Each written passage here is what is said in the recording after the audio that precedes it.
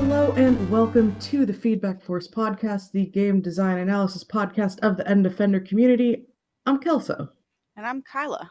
And I'm Carl. And we're back for another episode. This time, hopefully, I shouldn't even say this, but hopefully without recording problems. Knock on wood. Yeah, well, we'll see how Craig behaves. In case you missed the previous episode, Kelso had to interrupt at the end and be like, sorry, we just lost some of the episode. Yeah. Wasn't a ton of it, but still. Yeah, it's annoying that when Craig is having issues, it is entirely out of our control. Mm-hmm. Short of like finding another way to record, which I don't know if there's anything really better than Craig. If people have a favored way of recording via Discord that's not Craig, let us know. Yeah, but I think we will only ditch Craig if Craig really shits the bed.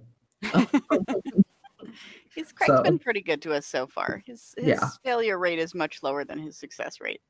Yeah, that's true. So I'm okay with it. How have you guys been?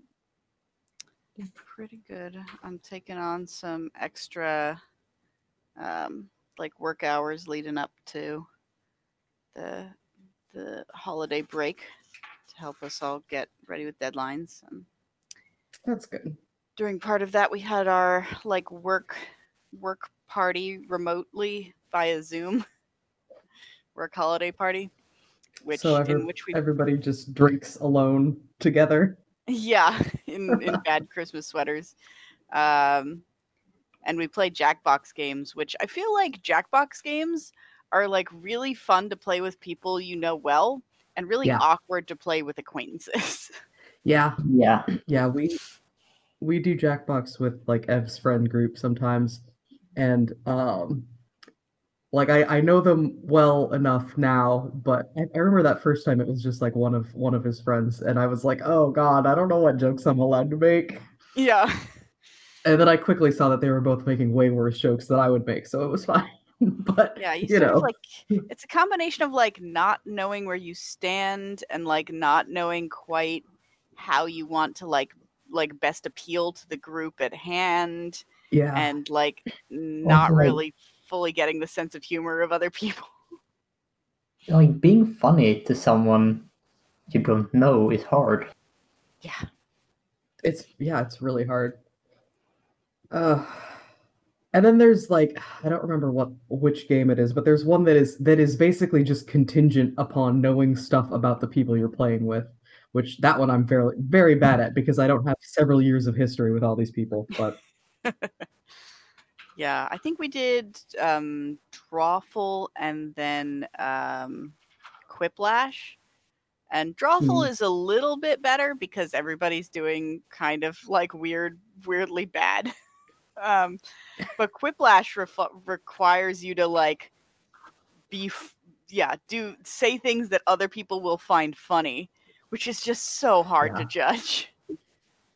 Well, there's one game we had a little weekend trip this past weekend. We just went out of town and went up to an Airbnb with a couple of friends, and there's I think it's one of the new ones that every person picks a place or a famous figure or something like that, and you have to give hints. It supplies you with very vague prompts so that you can guess, so that everyone else can guess, and then as they guess, you it gives you more options, it's so and so is more famous than this person that was previously guessed, which was terrible because everybody just kept putting out the dumbest shit because nobody could guess. That's not I don't remember what that one was called, but yeah, Jackbox, not always great. Good in certain situations, very contextual. Yeah, I feel like Jackbox games are very hit and miss. Yeah, they are. Yeah, there are a handful of really good ones, and then there are a lot of ones where it's this is way too complicated and slightly worse than the good ones. Yeah. For slightly less fun. I do like Fibbage. I'm very good at Fibbage. Oh yeah, Fibbage is the one that I'm bad at because I don't have several years of history with all the people that I play these games with. Well, So so Fibbage is the one where it just it gives you like random trivia facts, and you have to try and okay. lie about like what the real answer to the trivia question is. It's not that one then. It is a different one. I was thinking it was Fibbage. I don't remember what they're all called. We all like TKO pretty well, which is the one where you design like you do little drawings and then someone else comes up with a slogan and it randomly puts them together on a t-shirt and people vote on which t-shirt they like the best. And then I think at the end you can actually like have the winning t-shirts like printed Yes. through some kind of, cafe press bullshit or something. Yeah, I know that one because I was actually watching they premiered that on the PAX stream this year because like PAX didn't happen because of coronavirus.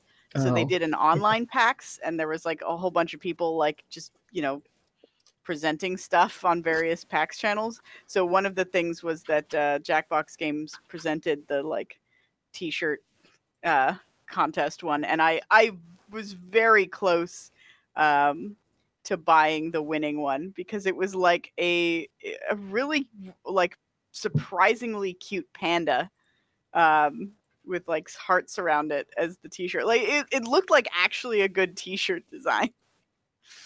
That's what you get when you have the pros Yeah, I doing guess. the game. I hate Yeah. everything about drawing in those types of games. I mean, the point is that everybody is kind of bad at it. Yeah. Yeah, but like it depends on how comfortable you are being bad at drawing. It's true. Yeah, no, I definitely know people who like absolutely like can't stand the pressure of having to draw something in Drawful. So Yeah, every time we play a drawing game, there's always at least one comment of like, "Oh, I can't believe we have to play this with Kelso with her art degree." And I'm like, I'm drawing with my finger on a phone. Yeah, it's not going to be. It's gonna suck. Yeah, like we had, in our work one, we had a professional artist on the our art team on the game, and his drawings were not significantly better than anyone else's because of that reason. Yeah. It's like you're drawing with your finger on a phone and you've got like what 60 seconds max to pop it off. Yep. And it's of a really weird, like impossible to communicate idea. The Drawful prompt I got was "get in the oven." Oh no. Like, I did my best. Nobody guessed it, but like why would they? That's a terrible prompt. Yeah. Yeah. But yeah, I think I'm good at Fibbage because I'm a big fan of like weird little facts. I'm pretty good at making up ones that sound plausible. Yeah, I could see you being very good at that. Definitely. I like the murder trivia party because then you only have to answer questions. Yeah, exactly. Like that's a good like equalizer one. I don't know if I've ever played that one. How does that work? It's just a bunch of trivia questions. Yeah, you're like it depends on whether like if you answer them correctly, you move sort of further to the right, and whoever makes it all the way to the right in the in however many questions they have like doesn't get murdered. And then there's a couple of lightning round sort of things where it's just like whoever gets out first is the actual winner. Okay, but it's just trivia at its core. All just trivia. Yeah. Yeah. We also tried with some other friends around Thanksgiving the like giant robot rapping one. That one I've played a couple times. It's fun. I like it. That one is weird to me. I don't like any of them where you have to vote on something where you know who posted it or who created it. Because I feel like that puts like an unfair social pressure on people to try and like equalize the points and make sure that like no one feels bad that they got completely destroyed. That is true. I guess in our group we don't really, there are very few expectations as to that sort of thing. Yeah. So, but yeah, that one's a fun concept and it always ends up being really stupid, which is why it's fun. Yeah. I guess probably one of the benefits of having so many different types of Jackbox games is that different types of games will appeal more to different friend groups, Yeah. presumably. So, yeah. Yeah. Anybody have like fun holiday plans? Nope. Nope. We're just probably We're not going allowed to have hanging fun out this around year. here. Yeah, that's true. It is in everyone's best interest to not have fun. You can have fun at home. I'm planning to see if I can play through Breath of the Wild over the break. Oh yeah, that's a Finally. good pick. Yeah. So that's my holiday plans. That's literally one game for a long I time. mean, that's you could fill more than just a holiday. With Breath Definitely. of the Wild, probably, Yeah. I'm taking the week between Christmas and New Year's off because I like having a nice long Christmas break. Yeah, I'm not taking a full week, but I've got like I only have to work 2 days this coming week and then 2 days the following week. So I've got 2 very long weekends lined up, Nice. which is fine. Yeah, as long as you don't like travel far, I really don't mind like working in between like Christmas and New Year's.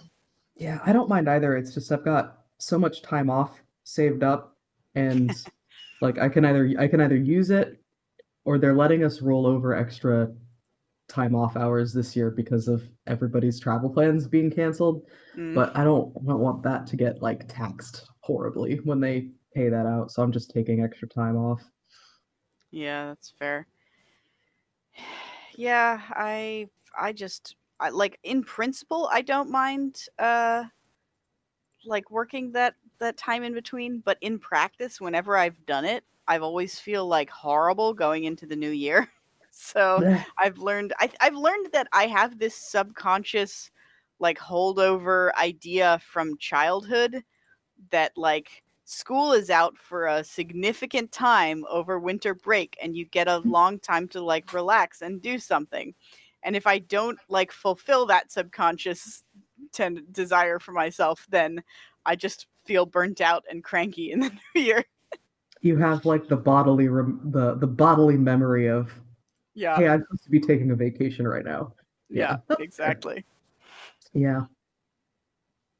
So, and as you say, like I do have more. I was supposed to take like a big long, all my paid time off type trip this fall, but of course that did not happen. So I have a lot of extra days off. Yep. Same. They also decided at my work, normally the 24th is not a paid holiday, but they decided, "Oh, we'll just give it to you this year," which is Really? nice of I feel them. like most places have the 24th as a paid holiday. Yeah, it should be, but It really they should give be. us they give us Black Friday as an actual holiday, which I know not all places do, but I have also always like every place I've worked has had the Friday after Thanksgiving off. Also, up until this year, we also had New Year's Eve off, and now we don't, and that's a little sad. yeah, that one does suck. Yeah, it's Black Friday's been one that's sometimes it is and sometimes it isn't for me. And it wasn't when I started here, but then actually like the year that I started here, they decided, yeah, we'll give it to you. So that's fine. So maybe they're keeping, well, they said they're not keeping the 24th as a holiday, but I kind of hope they do. But either way, I probably won't be at this job this time next year. So I don't think it matters. Milk the days off while you got them. Yeah, exactly. Yeah, Well, this is probably going to be the last podcast of the year, right? Because it'll be that's New true. Year in 2 weeks. Yeah. So Yeah. I'll make a fancy lemon pig, and like I Oh, did the that lemon one year. pig, yeah. What's a lemon pig? It's so Lemon pig, it's a Twitter meme, sort of. yeah.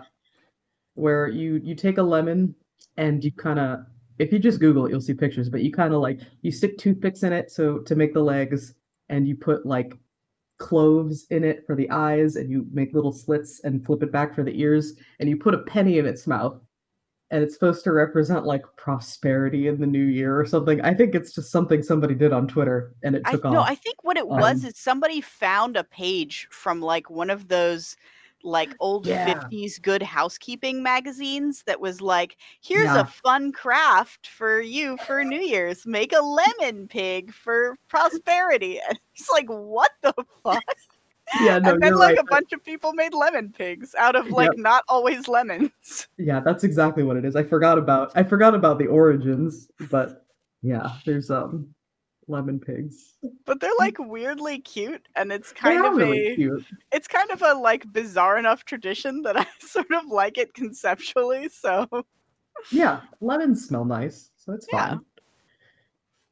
So yeah, it feels kind of like, I'm not sure you guys do this, but like here we do this at least, where you have like oranges and you like put a bunch of cloves in them. Mm-hmm. Yeah, I've definitely seen that before. Yeah, for just so it smells nice. Yeah. Yeah, I've definitely seen that as like a Christmas decoration thing.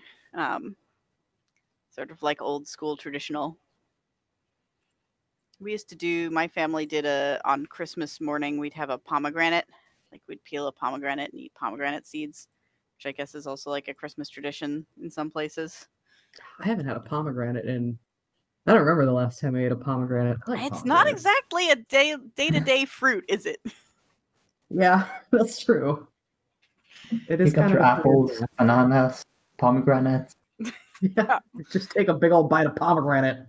I'm wondering how much of that is like difficulty to acquire and how much of that is difficulty to eat. Because like, God, it's a lot of work eating a pomegranate. You just gotta like individually get out all the seeds, and it's and try not to stain everything you touch with pomegranate juice. And like, is there anything that you do with pomegranates besides eating them raw? Like, are there any recipes involving pomegranates? I mean, I guess you could like take the I guess you could take the juice and like make a reduction out of it. I feel like that'd be good with something like on ice cream, or maybe with I guess pork is the meat that you have like sweet sauces with, I suppose. I don't know. Yeah, I like even juicing a pomegranate would be so tedious though. It's like so much work. Yeah, because they've got all those seeds you'd have to get out. Yeah, why bother when you can just buy pomegranate juice? Can't you just like crush everything and then sieve it? I guess. Yeah, that's true. You still got to get all the seeds out of the like rind or whatever. That is a kitchen. I don't have like a proper sieve right now. I just have like a big holes colander for pasta draining. I need to actually get. We have two sieves. I ordered on my list. Yeah, I ordered one from Amazon a while back because that is like an essential kitchen tool for me, because I do a lot of like steamed broccoli and I need to have it sitting in the sieve to steam it. That's true. Yeah, I guess I do also. I mean, yeah, I have a colander and I have like a steamer basket for one of my pots, but I don't have a sieve. Yeah, that's a good one to put. I have just like a running list of stuff to buy. I've got one like metal and wood sieve that is for doing things like steaming, and then I have one that's like a fine mesh with a plastic thing around it, and that's for like doing things like sifting powdered sugar over stuff and whatnot. Yeah. Man, I keep thinking also that I want to get like a bamboo steamer and start making, I don't know, like steam buns or something, but that's something that'll definitely just take up space. I haven't pulled the trigger on that one yet. Yeah, that's the thing that I would love to have a steamer and actually like have the ability to make dumplings. But dumplings are so much work compared to just going out somewhere that makes dumplings for you. Yeah, very true. And it's so hard to make good dumplings, right? Like there's a lot of restaurant food that when you make it yourself, it's more work, but it's so much better than like getting it from somewhere else because you can have it exactly how you want it. But I have yet to have a dumpling that was better than just eating at a dumpling restaurant. Yeah, I've even like I've made them before. Like I've made, a big batch of dumplings before and stuck them in the freezer, and they weren't significantly better than pre-made ones that you just buy from the freezer section at the store. It's a fun project. It's a nice project to do if you've got like nothing going on a weekend and you feel like cooking something. Maybe that's just me. Maybe I like to have like a cooking project every so often, but I get that. Yeah, But- when you were talking, I was kind of like, maybe I should do like a huge patch of dumplings and just put them in the freezer. Yeah, I mean, that is it's a great thing probably- to have on hand because then you can just like cook them straight from frozen and tasty. But you can also Right. just buy them sometimes if your grocery store has them. Yeah, I wonder if our local dumpling restaurant sells like uncooked dumplings that you could just buy and then cook yourself. I would do Yeah, that. they probably would if you There's- ask. There's a little chain in the area called Dough Zone, and they have the best vegetarian dumplings that I've had anywhere. Like we've got Dough Zone's was sort of a competitor to Din Tai Fung, which is like this big fancy dumpling chain that's got like 2 or 3 stores around here, and Din Tai Fung is like super well respected, and it's it's usually like a 45-minute wait when you want to eat there because you have to like put your name on the list and they're always swamped. But I've eaten both places, and I have an atypical experience of dumpling places because I don't get to have soup dumplings. But on the vegetarian front of their like vegetarian like selection and the different tastes and stuff, their vegetarian dumplings are just better at Dough Zone. Yeah. So sorry, and Dough Zone is like not exactly half the price, but almost half the price. Yeah. So, Sounds like definitely a better pick. I've never done soup dumplings. I always just make like your standard pork, maybe shrimp, gyoza. But the soup dumplings kind of have to be meat because the way you Yeah. get the soup in the dumpling is you let a bunch of fat congeal to form basically a gelatin to make yeah, it you need hard. the gelatin from like bones and stuff. I've seen recipes for how to make it, and I've always looked at it and thought that would be a fun project, but Yeah. that's something that I don't want to commit to doing. Just like having to Turns make out meat when jelly. you make a very fatty meat soup and let it sit, it basically solidifies. Yeah, Then you just that put can little happen. cubes of fatty soup in the dumplings, and then when you heat them up, the soup melts. Yeah, that'll happen even like if you just roast a chicken and if you save the juices will jellify. But yeah. And I'm sure there are ways to like fake that for a vegetarian version, like you could put like actual gelatin mix in or something like that, but it's not worth it. Like the taste detriment like that it would go through and the like additional work you'd have to do to make that happen. I think I'd just, I'm just going to have to resign myself to never having soup dumplings. Yeah, I'm trying to think like you could use like agar, but I don't know if that reliquefies as readily as like collagen gelatin does. I don't know. This is a big digression, and I don't mind it. But We should if we should want to steer probably- ourselves back on track, Yeah. All right. Well, I could talk about cooking all day. let's talk about a game though, because we played a very cool game this time around, and I'm excited to talk about it. Yeah, this time we played Oxenfree, which is a game by Night School Studio. It came out in this I don't have this memorized. January 2016. Yes, I knew it's been a while, but yeah. So it's been out a while. Almost I've played it almost before, 5 and years. I guess you guys it's are just- like it's very nearly the Basically 5-year 5. anniversary. Yeah, yeah. So that's good timing. And the original, I know this because I was just looking up. The original game came out January of 2016, and then the patch / update that introduced the better, well, quote unquote better, the new game plus ending came out in May of that year. So January, February, March, April, May. So there was like 5 months where the first round ending is just the end of the game. Huh, I must have played it like right after that patch came out then, because I think I played it in like late 2016. Yeah. Mid to late, so yeah. Yeah, no, I had some some friends who were like, "Oh yeah, we played that," and then we were like, "Huh, this is like a weird ending. Is there more?" And we looked it up, and there wasn't. And I'm like, "Yeah, no, eventually there was." And I did not end up having time to play through a second time, so I just have the like V1 ending. So we'll have to talk about both sequences, I guess. Yeah, it's mostly the same. You didn't miss a whole lot, so yeah. All right. So what genre would you put this game in? So I was trying to explain it to my roommates earlier. Yeah. And I absolutely couldn't.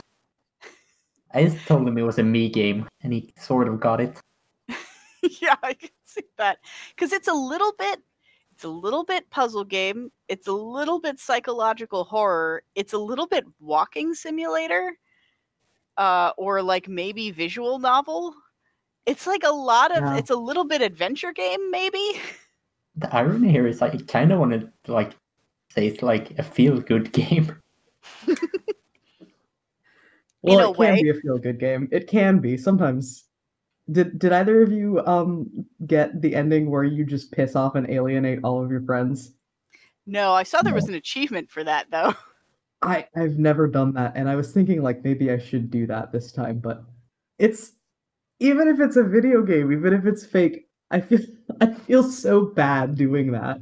Yeah. Like being a dick. I've heard that you get a lot of really funny dialogue if you are just an asshole to everybody, but I couldn't bring myself to do it. Yeah, no, so for the game involves like you're trapped on an island with 4 friends, and there's a whole mystery which we'll get into, but the way you interact with your friends determines not what happens at the ending, but sort of like the context of the ending, the like who lives, who dies, who gets together type outcomes, even though the main story is always the same. Yeah, so you can be nice to everybody. One of the characters is your new stepbrother who you've just met now for the first time this night. So like you can either, become friends with him, or you can have a bad relationship with him. You have 2 friends who are like they have crushes on each other, so you can either get them together or not. And then you have one friend who's like kind of a bitch, because she dated your brother who died a few years ago, and you can either, and she's sort of like unjustifiably blames you for his death. Yeah, Clarissa was. I have a hard time like understand.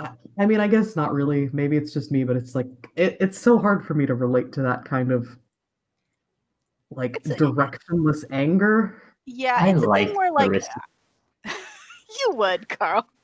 It's one of those things where like I get it in terms of like a motivation, but it's not. Yeah. It's nowhere like in my worldview some way I would ever like behave or take things.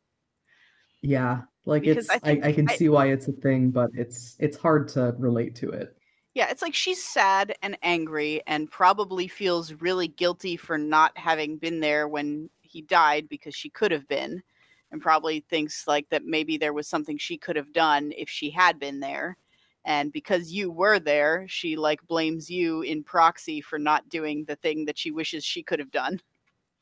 Yeah, I guess when it comes down to it, I see it as it's a pretty selfish way of dealing with grief, because like she is grieving certainly, but I mean, of course Alex is grieving because it's her brother who died.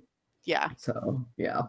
Anyway. So yeah, you go to this island, you take the ferry to this island, and there's supposed to be like a big rager party, end of the school year party of all the juniors, like sneak onto this beach after the island is closed, after the last ferry takes off, and they just like drink and party all night on the beach.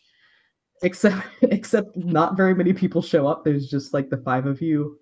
The in-game explanation is that someone else had a party last weekend and a bunch of people got caught, like TPing the school afterwards, so they're all grounded. Yeah, so the characters are, you play as Alex, who's just sort of this, she's a little bit of a blank slate girl because you can kind of make her however you want. You can make her like enthusiastic or sort of sullen, but pretty typical teen. You have her her new stepbrother Jonas, who's like a little bit like clearly uneasy with having just moved to a new place and like wants to get along with people but is like unsure of himself so far.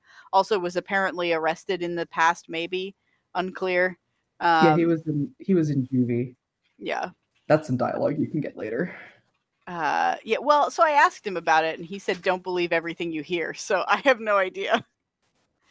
There's one part where you split up the party, and if you pick Jonas instead of picking someone else, he'll bring it up just to be like, hey, look, I don't want you to like hear anything else about this, so here's what Okay. happened.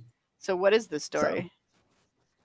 So the story is, it was right after his mom had died, or maybe it was right before his mom had died. I think he said his mom was sick, and some kid was making fun of him, or I think threw something at him, and he knew it was just a joke, but he just like snapped and beat the crap out of this kid and got sent to juvie. And he felt bad about it, like afterwards. I like Jonas because Jonas is kind of like the bad boy. Like, he smokes, he went to juvie, he's like, he's kind of a mystery, but he's not a dick. It's so easy to have that bad boy character just be an asshole, but Jonas wasn't. I appreciate that. He's a pretty, all of these characters feel like very realistic teens. Yeah. Like Clarissa's maybe a little bit on the like over the top side, but I don't know.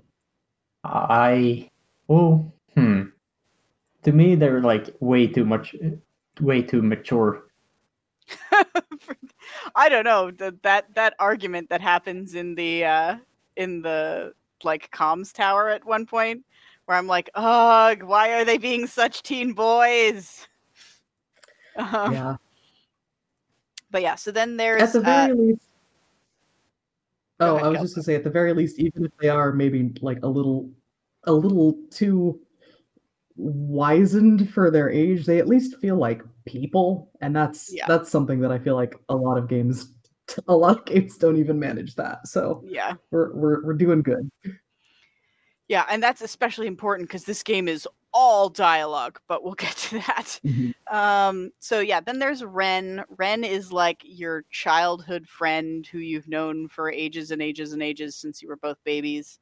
And he's kind of like, he's sort of the like motor mouth guy who's like talks to fill silences and is kind of like a bit doofy, but as Alex puts it, he's harmless, you know? Yeah, so that's Ren. Like can be annoying, but like ultimately means well. Then there's Nona, who's like this sort of shy, artsy girl in the big sweater kind of archetype. I like Nona. Nona's just kind of like Nona too. Quiet but sensible. Yeah. And then of course, as we said, there's Clarissa, who is just mean. She's just mean. But she's also kind of like, the implication is that from other people's point of view, she's a little bit of like a manic pixie dream girl. Like she's a little bit wild, and she's always like pulling people into doing like fun adventures and like making sure everybody's having a good time, except to you, because she hates you. Yeah. And you do see a bit of that. There are like some flashback sequences where, your brother is still alive and they were dating when your brother was still alive, and you do see that like she was a very different person before Michael, your brother, died. Yeah. Also, like, she seems like a different person to, was it Nona? Yeah, Nona. I forget names. Yeah.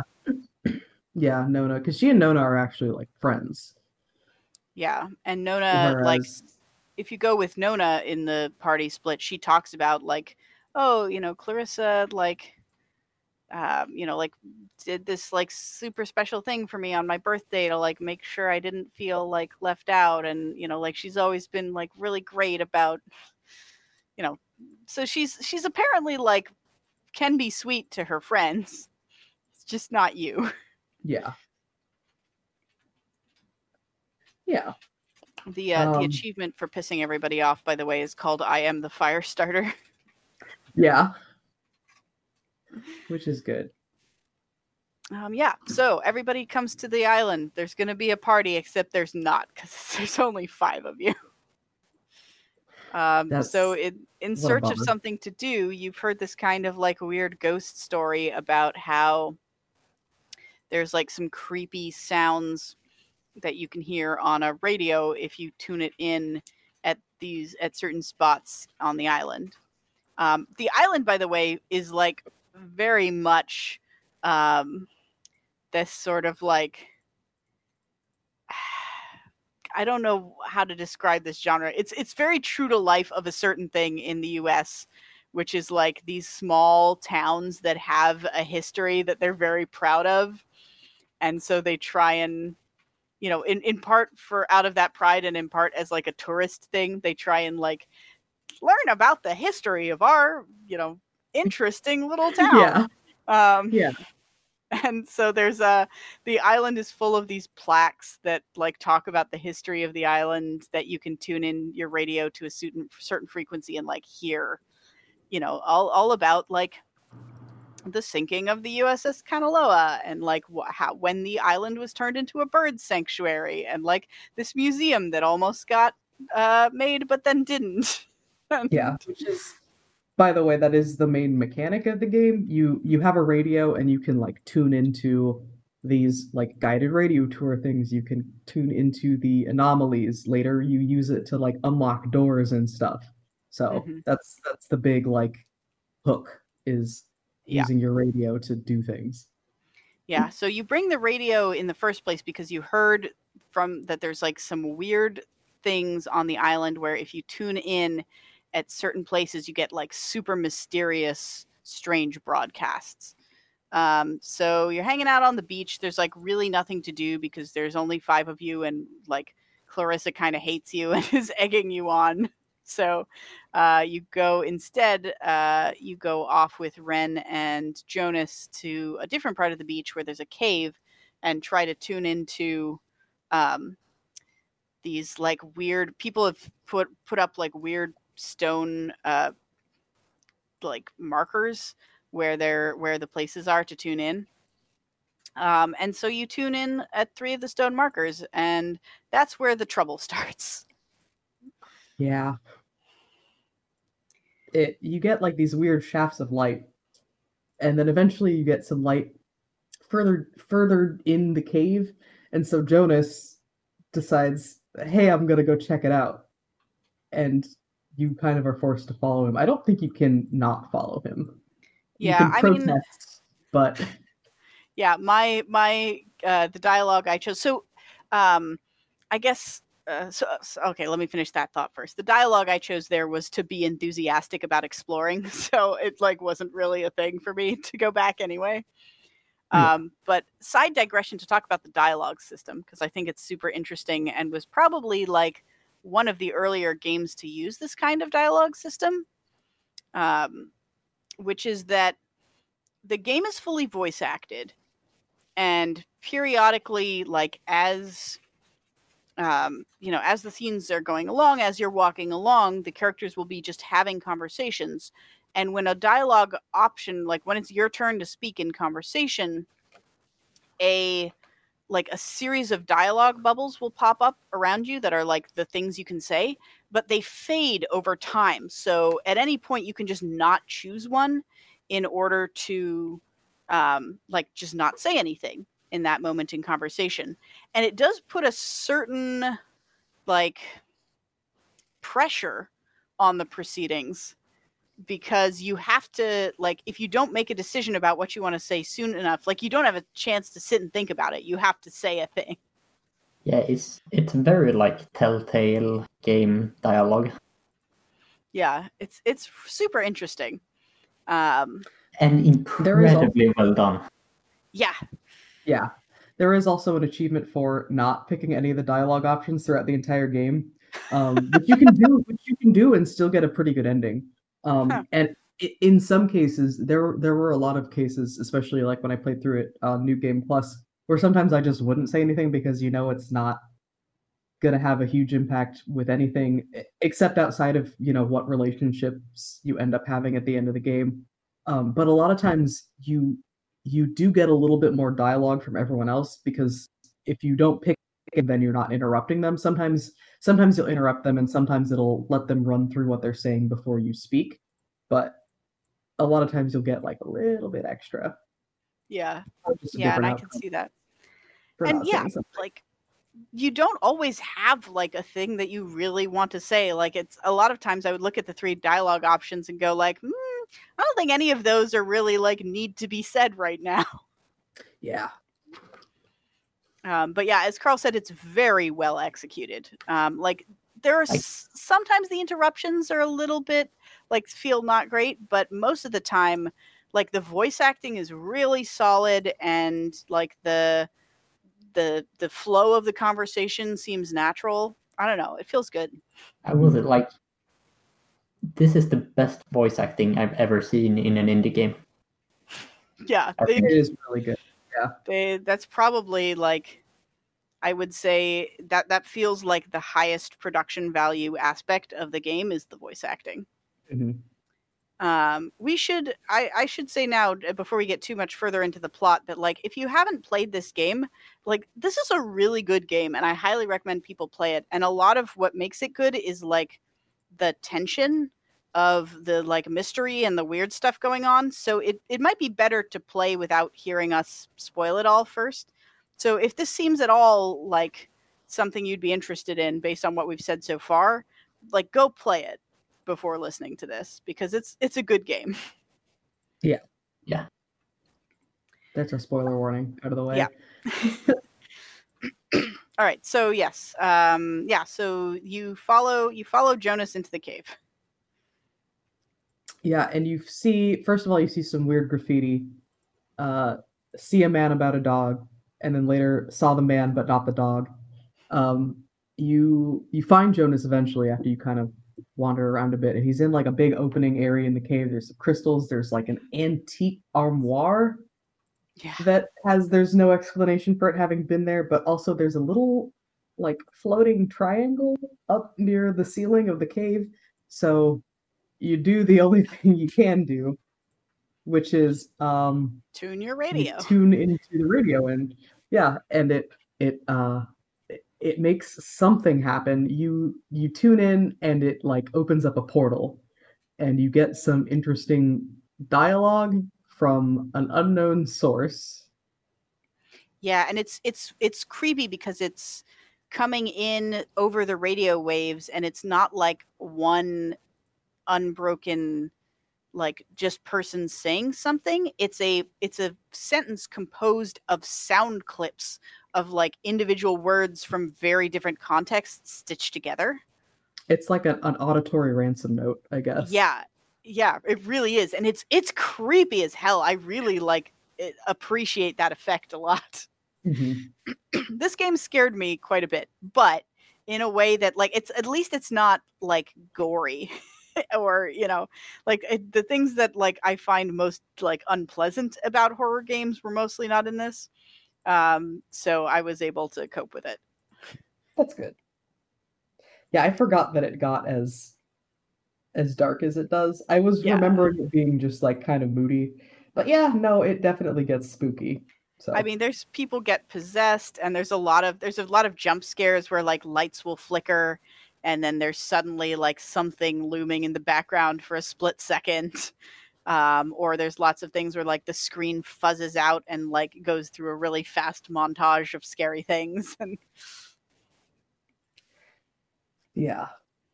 And also, monsters trying to kill you sort of, but yeah, ghosts, Ghosts. Yeah. So after you tune into this like portal anomaly and talk to the ghosts. It's cool, by the way, when you tune into the triangle, it like spreads these like lasers through the air to 2 other triangles, and it opens like this weird triangular window in the air into like another space of some kind. It's very cool. Yeah. It's a cool effect, yeah. Um, and then you just wake up elsewhere, like way elsewhere on the island. You wake up at the foot of a old like communications tower, and it's just you and Jonas. You don't know where anybody else is at this point. So you climb up to the top of the communications tower. Hey, maybe we can radio out for help. And while you're in there, the phone rings, and so you find that Ren, by the way, ate a weed brownie before Yeah. you went into the cave. Not a good choice, but so Ren is at like a way station out in the forest, and then you get another call from Clarissa. Clarissa is at the old decommissioned military base, and she's found some like radio comms room. So from here, you just have to pick, who do you go to find first? Yeah. I went to Ren first. Does anybody ever not do that? I didn't. No, you went to Clarissa first? That's Yeah. right. You said you like Clarissa. Yeah, also she sounded distressed. Yeah, she does sound distressed. I went to Ren first on the first playthrough, and I went to Clarissa first on the second playthrough. It doesn't really matter. It does affect like your friendship rating at the same time, but you could still like not have a bad relationship with anyone if you go to Clarissa first. So yeah, there's not very, like there's few times where like a choice actually matters. Yeah. But like they matter together over all the decisions. Yeah. You can screw up like a single decision without. Yeah, which is good. It's pretty forgiving in that respect. There are only a couple places where you can really, really fuck things up for everybody. Yeah. So yeah, I guess we can do like it doesn't really matter.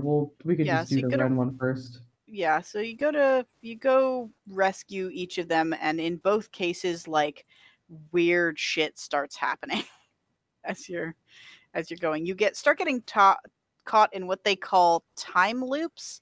They're sort of time loops. They're arguably sort of like multi-dimension shifts instead, because like some, you'll shift into a space where, like you'll start like walking along with Jonas, and then it'll shift into a place where like actually there's a campfire in the background, and it'll shift into a different spot where like there's a soccer ball, and then you shift into one where like Jonas isn't with you, and so it's not it is repeating, but it's also like it's a little different each time.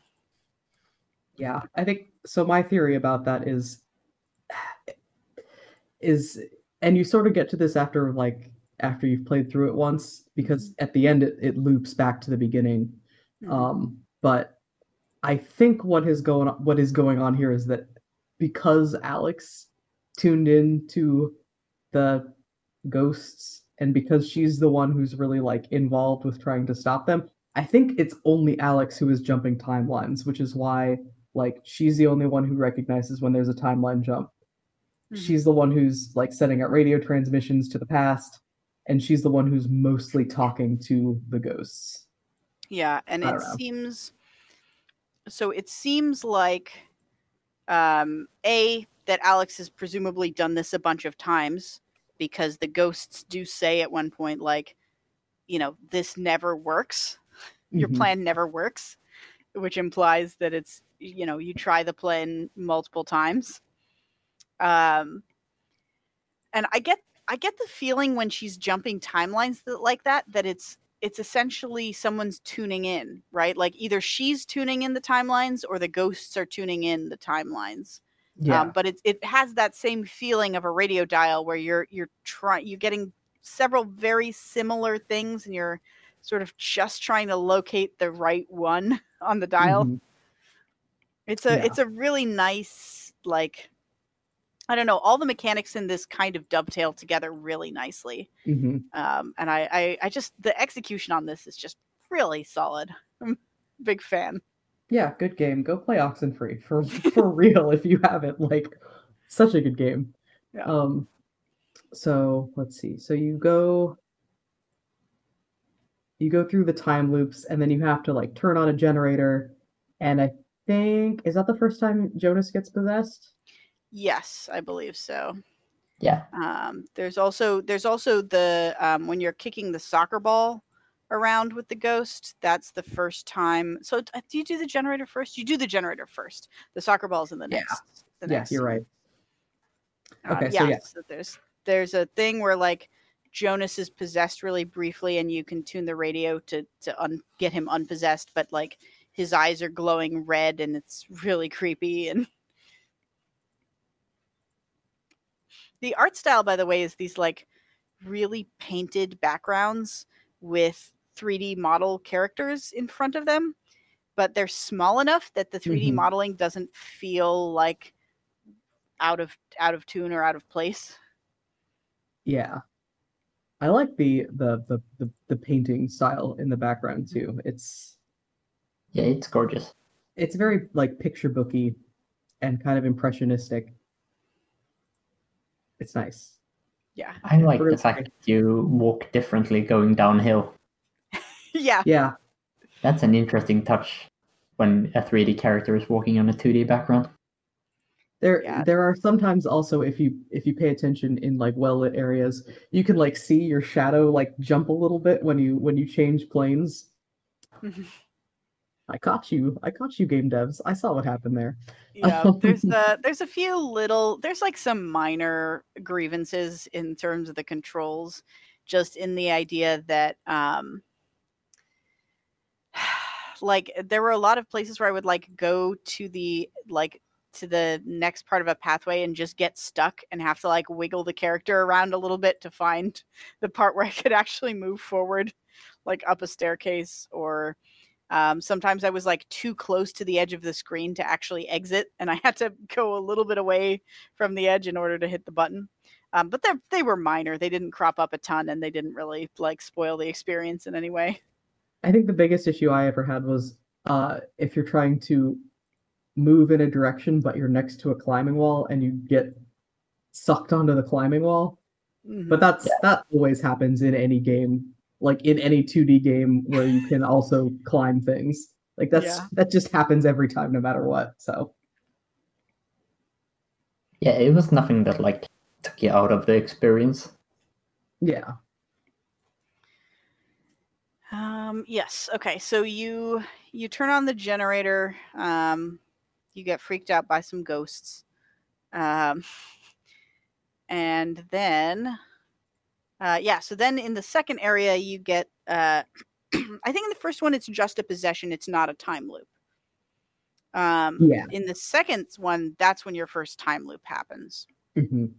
There's like a little area with a tent, and you're walking by with Jonas, and then as soon as you get to the other side of the screen, it just like loops you back. And you can tell that you're in a time loop because it does this sort of like TV distortion, like visual distortion on the scene while you're in there. Yeah, it's like a VCR tracking error. Yeah. On the tops and bottoms of the screen. So at least you could tell.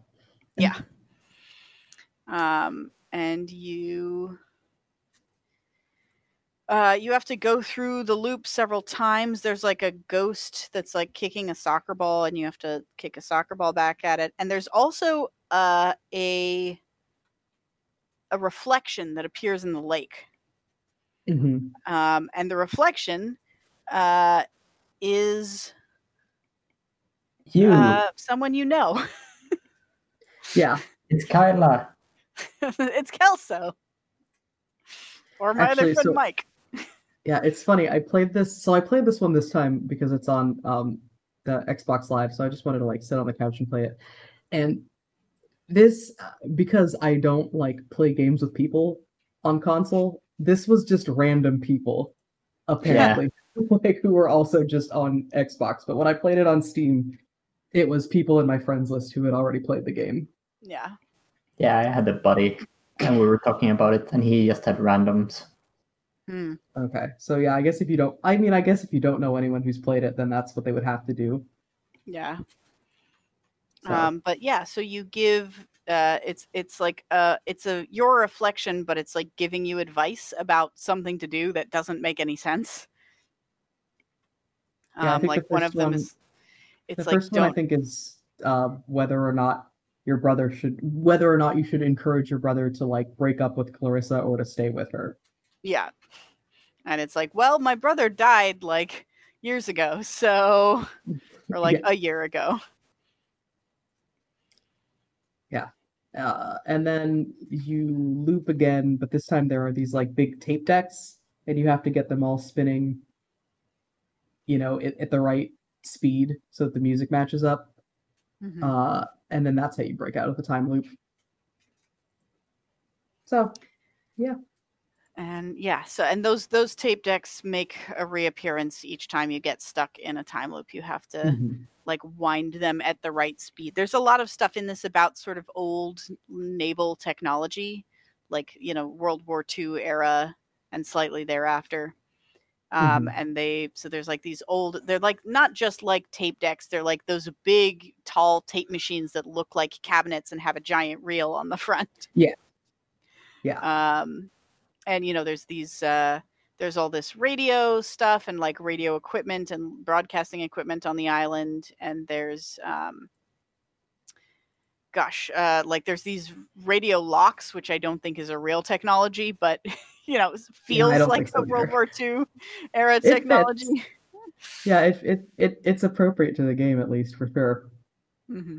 Um, so let's see. You And break out of the time loop, and then you go find Ren, I guess, and you find Ren, and then you get caught in another time loop, and this time Ren is possessed yeah, by ghosts. So let's see. I'm trying to remember exactly. I think you have to break out of the time loop first, and then you go find Ren again, and this time he's like super super possessed, like glowing Yeah. eyes and mumbling. and floating So in the air. yeah, floating in the air. So you tune him into with the radio again and sort of do your radio exorcism. So, I have a question. Do you meet Nona before? Oh yeah, you do meet Yes. Nona. I forgot about that. Yeah, but very briefly. She like sees you and she's like terrified of you, and she's like, "Don't come closer to me. How do I know it's you?" Implying that she's seen some parallel time stuff too, maybe. Yeah. Yeah, it's also because like you have the option to tell her about Clarissa if you do Clarissa first, Yeah. Oh yeah. and like how Clarissa jumped out of a window when possessed. Yeah, I Yeah. never said anything about that to anybody else. I Yeah. was like, I'm not bringing that up. I told Jonas about it because he was there at the time, and Yeah.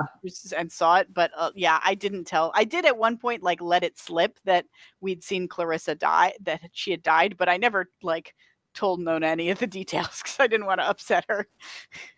I told Nona Yeah. the details. Oh no! Why would you do that, Carl? Well, but also like that she wasn't dead. Yeah, probably. Probably. Yeah. How does Nona react to that? She tries to go look for her, I think. Oh, Or she interesting. wants to go look for her. Interesting. But I don't know, she ends up in the com tower anyway. I figure she probably always has to. Yeah, if you haven't been to see Clarissa yet, she's just like really freaked out by you, and like something weird has been going on, and she's not sure that you are really you. And you tell her like, okay, well, if you don't trust me, that's fine. Like we still have to go get Ren anyway. Like, why don't you just wait for us in the comm tower and we'll all regroup there together. And so she goes and does that. Yeah. So you find Ren, you free Ren from his possession. And then you go to the comm tower, and then you have to go and you drop off Ren there, basically. And then you have to go get Clarissa, or you've already found Clarissa and you're doing this in the opposite order, but either way. Yeah. So then to go get Clarissa, you have to go to the Fort Milner, Fort Milner. The old decommissioned like Army radio communications base. Yeah, and it's Army or Navy, I think. But it was a school. Yeah. It was a radio communications school where they like taught people like signal stuff and comm stuff. It also has like the like largest radio tower in the western US or some like little claim to fame. The comms tower is like really huge. Okay. So yeah, you climb up onto this, I think it's a water tower, and you get the ghosts and they're saying, do you want to play a game, which is super ominous. Yeah, the serial killers say that, right? Like that's only said by serial killers. I think that's literally Saw. Yeah. But yeah, they unlock one of the doors, and you go through, and you're hearing Clarissa, and she sounds kind of fumbling off. around with, like Alex mentioned, she doesn't sound like herself. Yeah. So you're making your way through Fort Milner, and you get locked into a room with Jonas, with like a blackboard, and with a bunch of creepy handprints on it. Yeah. You tune in there again, and basically the ghosts show up and sort of quiz you on like local history about the island and about, I think, so the questions are like, what do they call codes? They call codes cookies, which is just like a dialogue bit that you find earlier on. Yep. Like what do they call this place on the island? It's, the radio communication school. And how many officers died on the USS Kanloa, which is 85, I think. Yep. 85 There's like and 92 civilians. souls or something. Yeah, or like 97 souls or something like that. Yeah, but it's 85 officers. And then Jonas gets possessed again, which is really exhausting. Yeah, really seriously this time. Like not just little glowing eyes, but like the whole rising into the air and contorting and like not pleasant. Yeah, threatening, etc. Yeah. So you de-ghost him again, and you continue on your way. You got to go find Clarissa.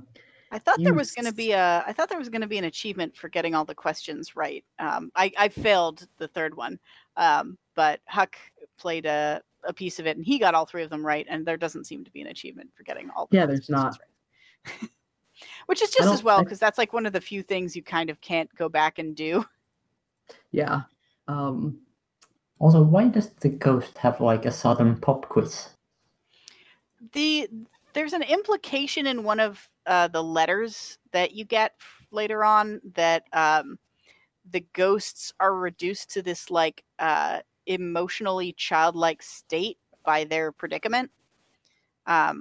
So they think in terms of like games because they're kind of childlike. But that's one explanation, I guess. Yeah, who knows? Let's see. So yeah, you kind of like, you go further in, and you kind of like see what appears to be Clarissa going into a room, but the room is locked. So let's see, you have to just like go upstairs and turn on the power, but then I think Jonas goes into the room, and you're locked out of the room, and Jonas is on the other side, and he can't hear you. You have another one of those weird mirror episodes where you see yourself in a mirror, and you give yourself more advice later on. Yeah, I think that was the one where I got you for the first time in my game. I was like, oh, it's Kelso. Hey. And then you get the door open, and you get into another time loop. So first you go in, and I think Clarissa's not there, and then you loop again, and Clarissa has hanged herself from the ceiling. And then I think you break out of the loop, and you go back in, and Clarissa is there, and she jumps out of the window. Yeah. Yeah, and this is post time loop, so you're like, oh shit. Yeah, shit's popping off now. So you go back down. Do you do anything with the radio? I think you can use the radio at this point. Right? Yeah, I don't remember in the first I don't think like you pretty much finding Clarissa was like your goal here, but you talk about the radio, and they're like, oh yeah, this isn't the sort of radio that can broadcast out. This radio only broadcasts like locally on the island, so it's not really useful to us, unfortunately. Yeah, there's in the second playthrough, there's another loop where you can use the radio, and we can get differences with the there's like one big difference in the new game plus, but that factors in here. So yeah, you go back downstairs, and Clarissa is not where she landed. Yeah, So body is not that's there. good, I guess. That implies she's not dead, I guess. Yeah, it has some troubling implications, but also I guess maybe she's not dead. So good. Yeah, I was like surprised that they latched onto, oh, it's great, Clarissa's not dead, when that's the opposite of what I would have latched onto. I would have been far less optimistic about the body has moved, but yeah. Well, so in the dialogue, at least that I had at the time, Alex is optimistic that she's not dead. Jonas is like, she's dead, right? That's the word for what happened. She's clearly dead. She could not have survived that fall. Yeah, so from there you go back to the radio tower to reunite with. Wait, what?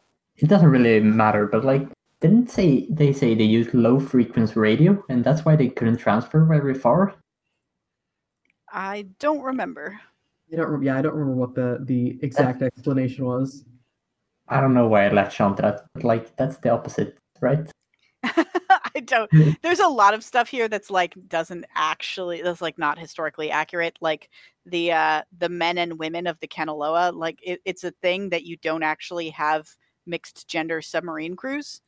You only have single gender submarine crews, and there was a thing about like someone being drafted into a submarine crew when you can only volunteer for submarine crews. You can't actually be drafted onto one. There's a lot of like little things that are actually not very accurate. Oh, that reminded me. This is like kind of weirdly an appropriate Christmas game for a very oblique reason. I don't know if either of you have heard about this, but there's a concept in the American Navy of submarines that are still on patrol. Huck was telling me about that. Like when a submarine is lost at sea, they say that all the crew is listed as still on patrol. Mm-hmm. So every Christmas, I guess, there's a general like communication that goes out to all the submarines that are truly out on patrol, saying, hey, happy holidays. Hope you stay safe out there. We're thinking about you. But that greeting, that wish, also gets extended to all of the submarines that are still on patrol. Mm-hmm. So I don't know. I kept thinking about that like Christmas dead submariner greeting while I was going around this island, getting harassed by temporal and dimensionally displaced submarine crew. Submariners, spoilers, as we will learn momentarily. These are some of the dead folks from the Kanaloa. Yeah. So you kind of, you don't know it at that point, but you kind of suspect it. Yeah, I mean, you can figure. Honestly, actually, no. It took me a long time to figure out. By this point, I was thinking like, oh, there's some kind of weird extra-dimensional eldritch gods who are just like, they hear our radio waves, so the only like frame of reference they have to communicate with us is this like naval stuff, because that's like where all the radio waves they got. So it took me like until it was pretty much spelled out for me to get it. Yeah, I don't remember when exactly, because I remembered from the last playthrough, so I don't remember when exactly I got it, but yeah, it's strongly hinted, but it's not really spelled out for a while. Mm-hmm. So yeah, then you go back to the radio tower. Ren and Nona are there. Ren eats another brownie because you've always got one friend who's just gonna do that kind of stupid shit. And there's a big argument, at which point you can split up the party. Ren and Jonas are really at each other's throats, so you can either, the plan becomes, we're going to go to the Adler house. Maggie Adler is a woman who lived on the island for forever, recently died. Mm-hmm. But she probably has a boat, is the thinking. Mm-hmm. And there's probably a key to her house in the park's office, because Ren's older sister used to work. She would deliver Ms. Adler's mail. So we gotta go to the parks office, get the key, go to the Adler Mansion, get the boat. So you can split up the party again. You can either go with Ren or Jonas or Nona. That's her name. Yep.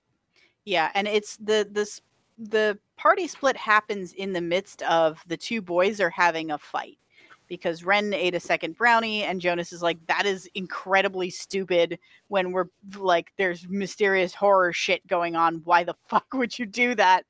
And you know, they and like he kind of takes it a little Ren too is far. also being Ren is also being really antagonistic though. I think he calls him Caveman Jonas. Yeah.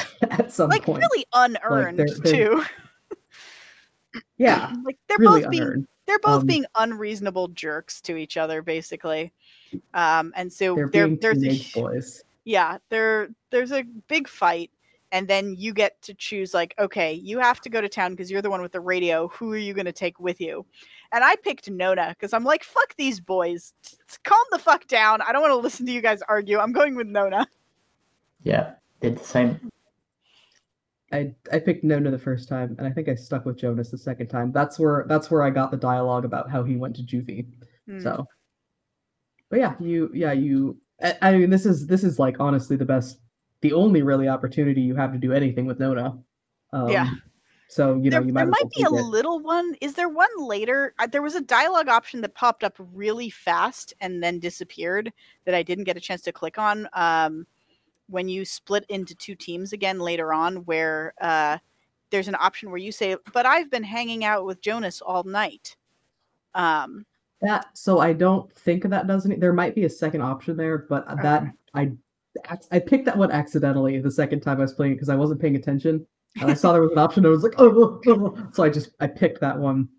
And Jonas got a little mad at me, but I ended up sticking with him anyway. And Ren and Nona went to the... So I also picked that option, and then you get like a second option to say further, but I missed to answer in time, so I'm not sure. Okay, so maybe so you might be able to split it up again. Yeah, maybe you can split but I didn't. at that point, but it's a lot harder. This is the more obvious set. Also, for story purposes, I'm not sure you should be able to. Yeah, it would make... Because he gets like more and more possessed, and they talking about how easy it is to... It gets easier to possess him. You do get a big lore dump there. Yeah, that's fair. Well, but presumably everybody is being successively more and more possessed, so maybe that could apply to anyone. But also, I don't know. Yeah, we don't know. So yeah, you pick whoever you picked, and you go down to the parks office. And instead of finding... Well, you find Clarissa. You find Clarissa there first, and Clarissa seems like she has been pretty much fully taken over. She's talking a lot more coherently than anyone else when they're possessed.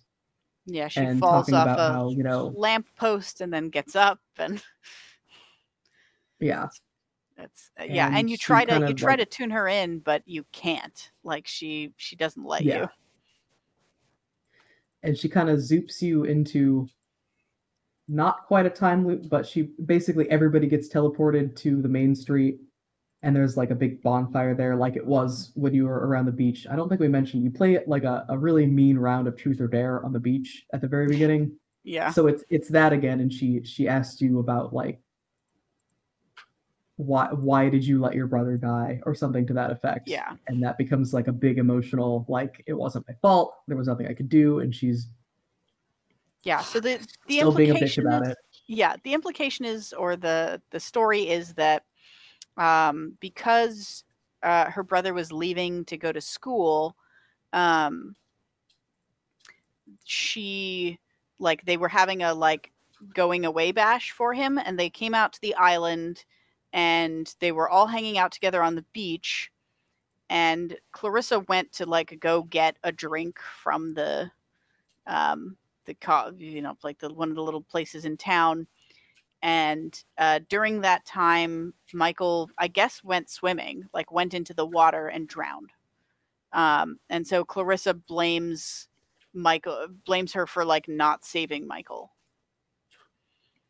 Which is she was, she's a teenager. she's not going to be able to save, like, I don't know. Yeah, It's not a but very reasonable thing. Clarissa is also a teenager. It's true. And like it could be like, well, maybe she doesn't blame her, but like it comes out off as blaming her. yeah, she's basically just has a lot of like anger and distress and takes it out on Alex. Yeah. So I think that's most of what happens. I think. Yeah, I actually then, rolled some of the later bit into that, but yeah. Yeah, no. I think then you do actually manage to tune her out, right? Or she just disappears. Yeah, she just disappears. She vanishes. There's a lot of that. A lot of like characters getting teleported around just by ghosts. So, you know, you kind of come to expect it. So she disappears and you go into the park's office. You just kind of bust down the door. Yeah.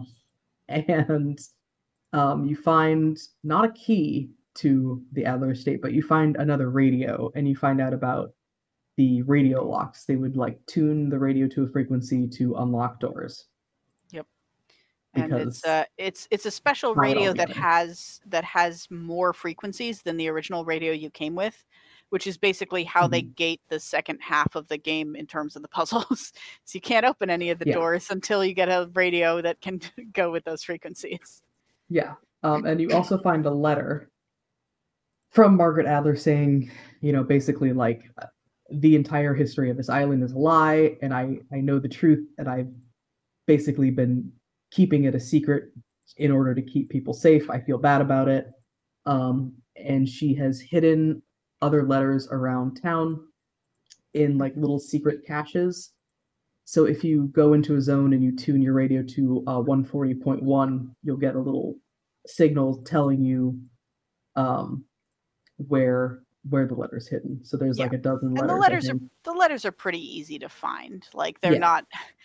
That's of the scavenger hunts. That's the easier one. Yeah. Yeah, I guess we haven't been talking about the anomalies at all. There are little stone markers around the island, like the ones on the beach, that are they're like not exactly hidden. Like you can see them, but they don't call attention to themselves. They're pretty subtle. So if you find there's 12 of them on the island, and there's 13 letters and 12 anomalies. And if you find them and tune into them, you get weird radio garbage, which is most of which is part of an ARG, apparently.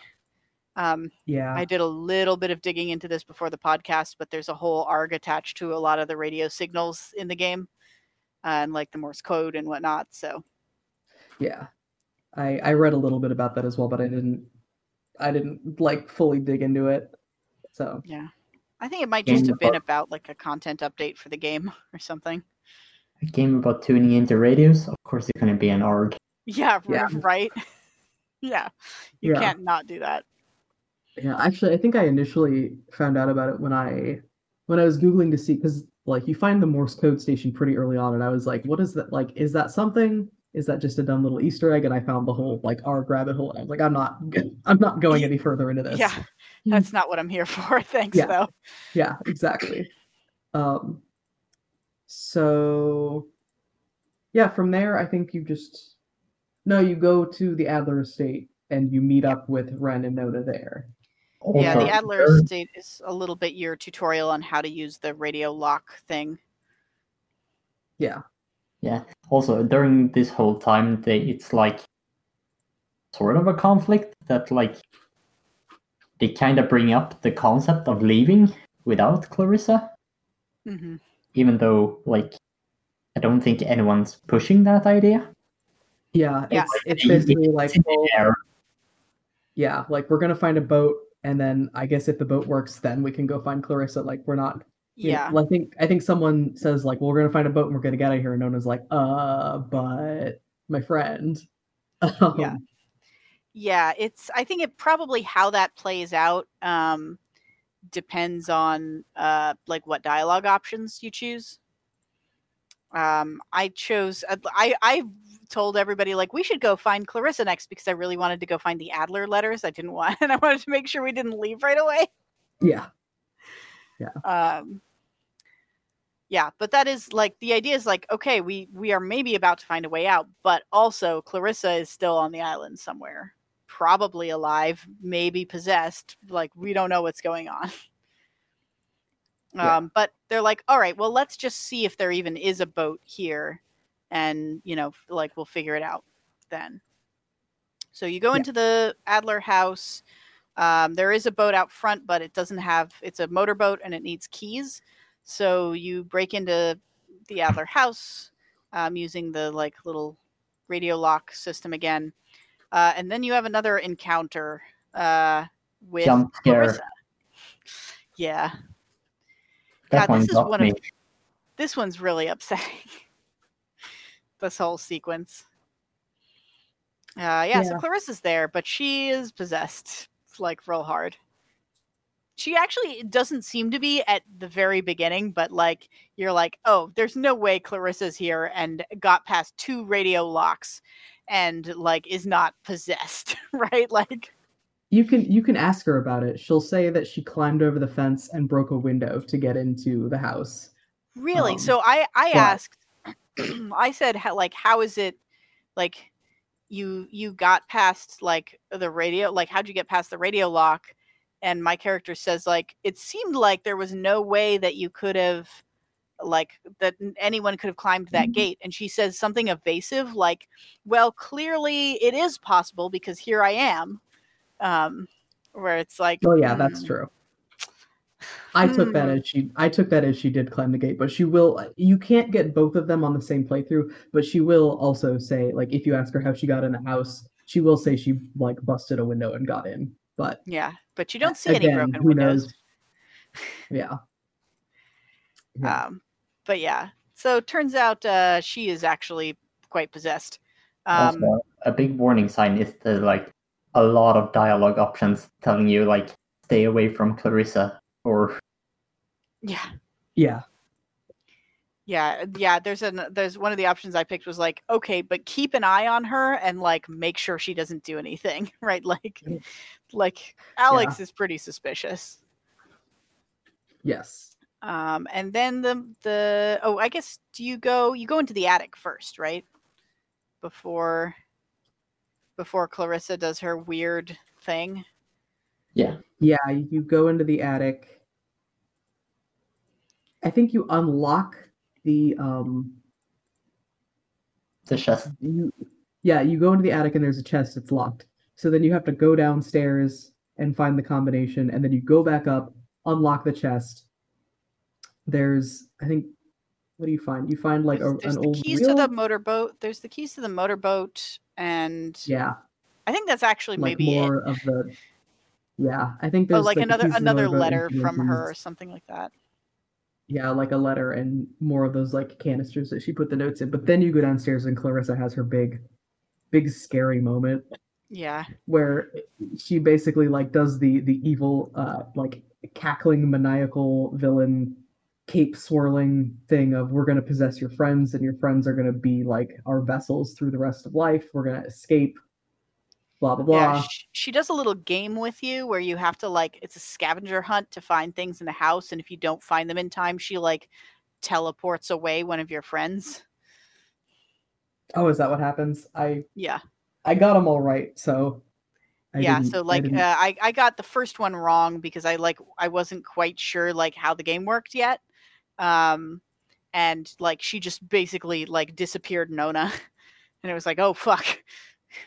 Oh, I got the second one wrong because I couldn't hear what she said. And Jonas got disappeared. Yeah, I assume it's one person per question. Yeah, but I was wondering if it was like in order. I don't know. Or one question related to one person, which it seems to be. Yeah. Yeah, so there's like the question is like find something that gives radiation and you have to go to the TV. There's find a knot. You have to go to the like Celtic knot painting in the study, and then there's like find a memory and you have to go to the painting in the bedroom. Mm-hmm. Yeah. And then she does her big like mustache twirling cape Yeah. swishing. So the implication, what you learn here is that based on the letters from Adler, you learn that the ghosts are the crew of the Kanaloa, which sank because, and part of this is like you learn here, and part of this you learn through collecting the letters later. But the Kanaloa sank because there was this, I don't know, it was like this experimental nuclear device on board. And most people didn't even know that the sub was out there because it was like a secret project.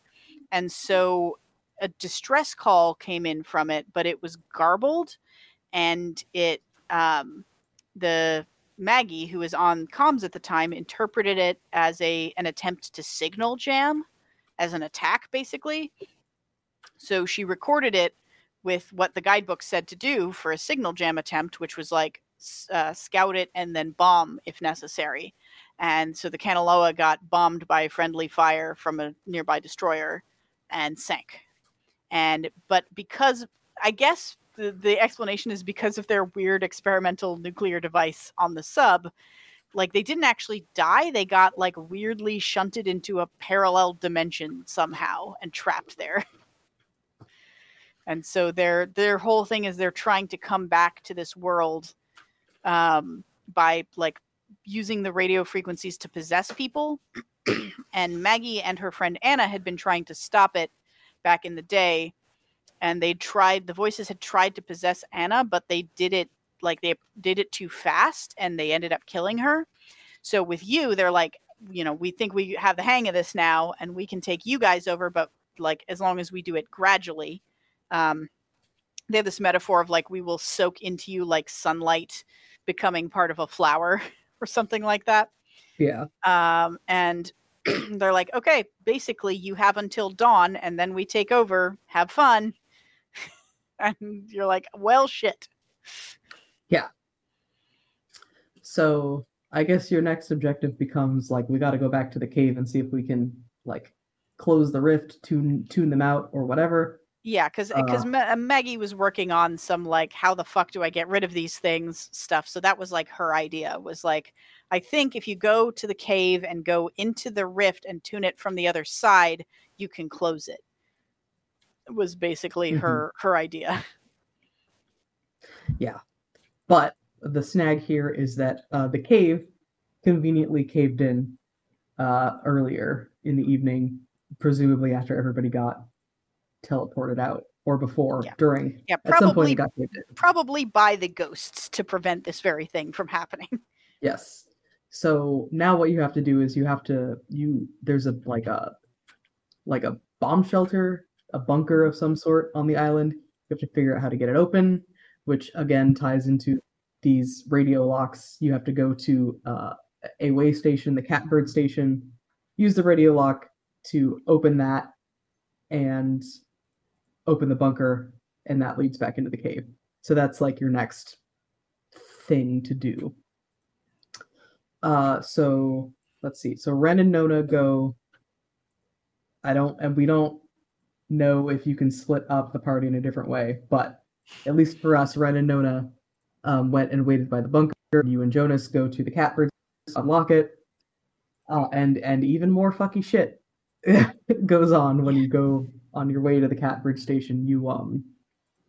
You have a hallucination of Ren drowning, like in way down at the bottom of the ocean.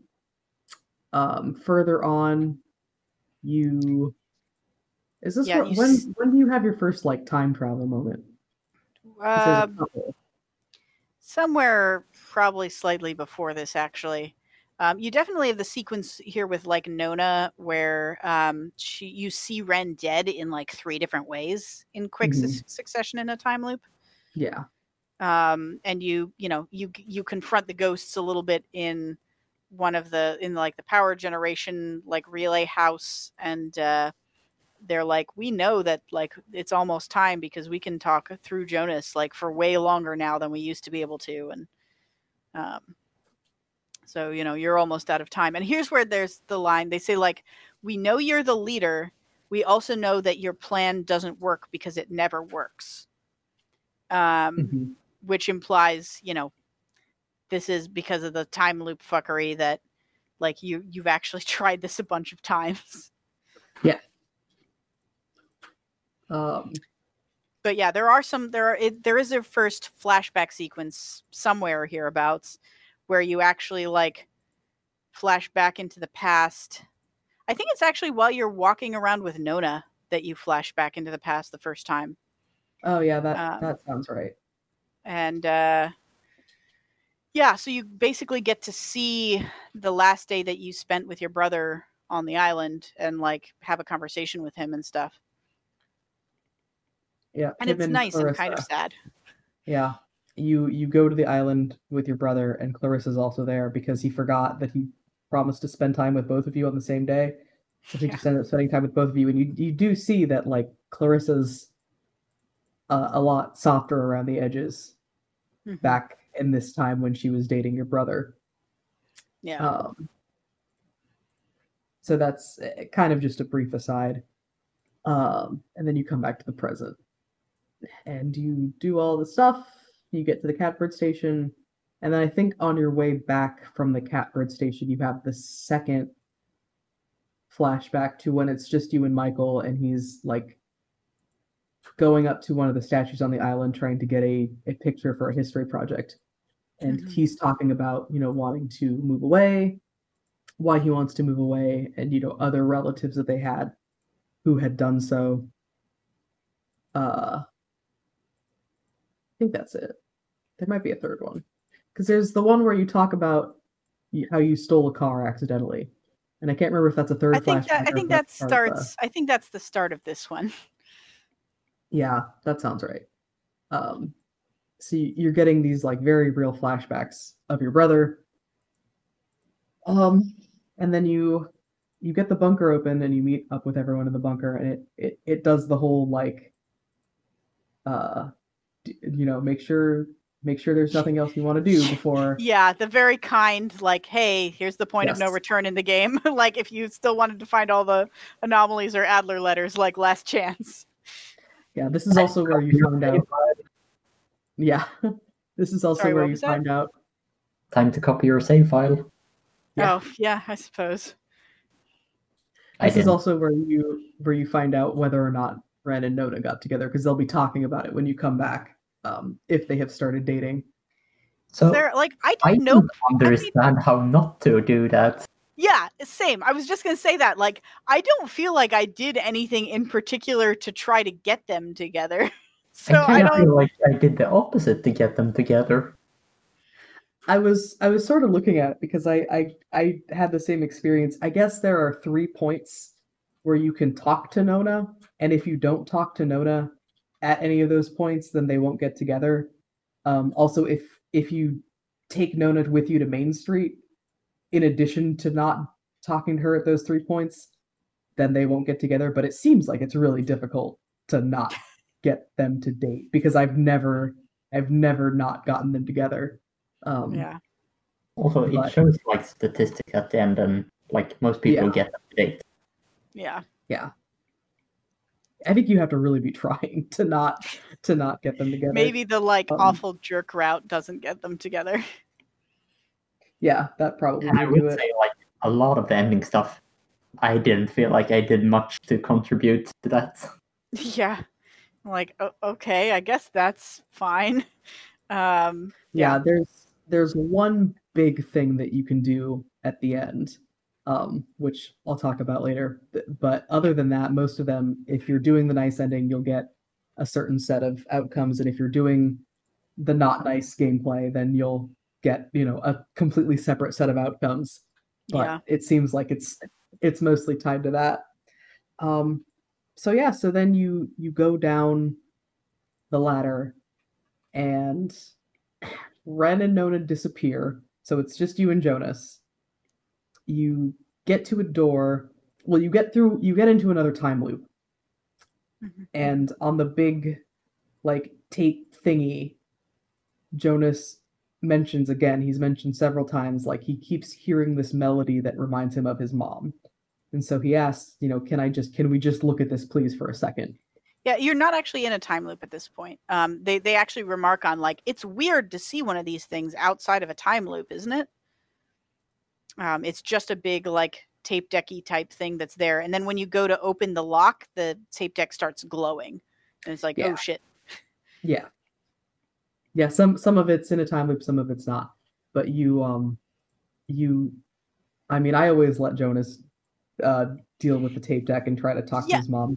You told me to do that. The shade of you told me to do that, and I regretted that action. So it works out.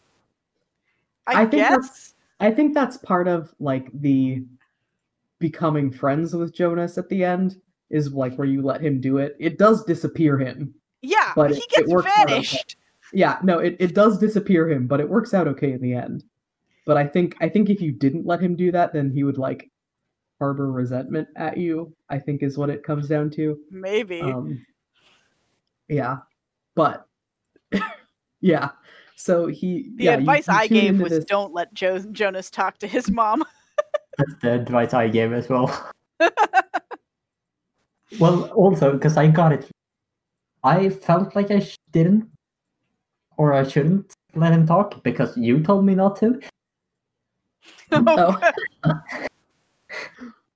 And, well, I kind of, like, didn't want to, but also I kind of wanted to tune in, and I didn't realize, like, when the stopping point for that was.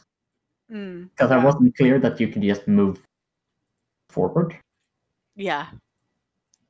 Yeah, I mean, it does seem like the obvious thing to do. Like, it's optional, but it's, like, very focused. So it's like you really have to make a definitive decision to not do the thing in order to leave. Yeah. And I feel like most people playing a game, you know, the entire game has taught you when a thing happens, you tune the radio. So, like, I feel like most people will end up disappearing Jonas. Yeah, but like, shit. Again, it ends up being fine.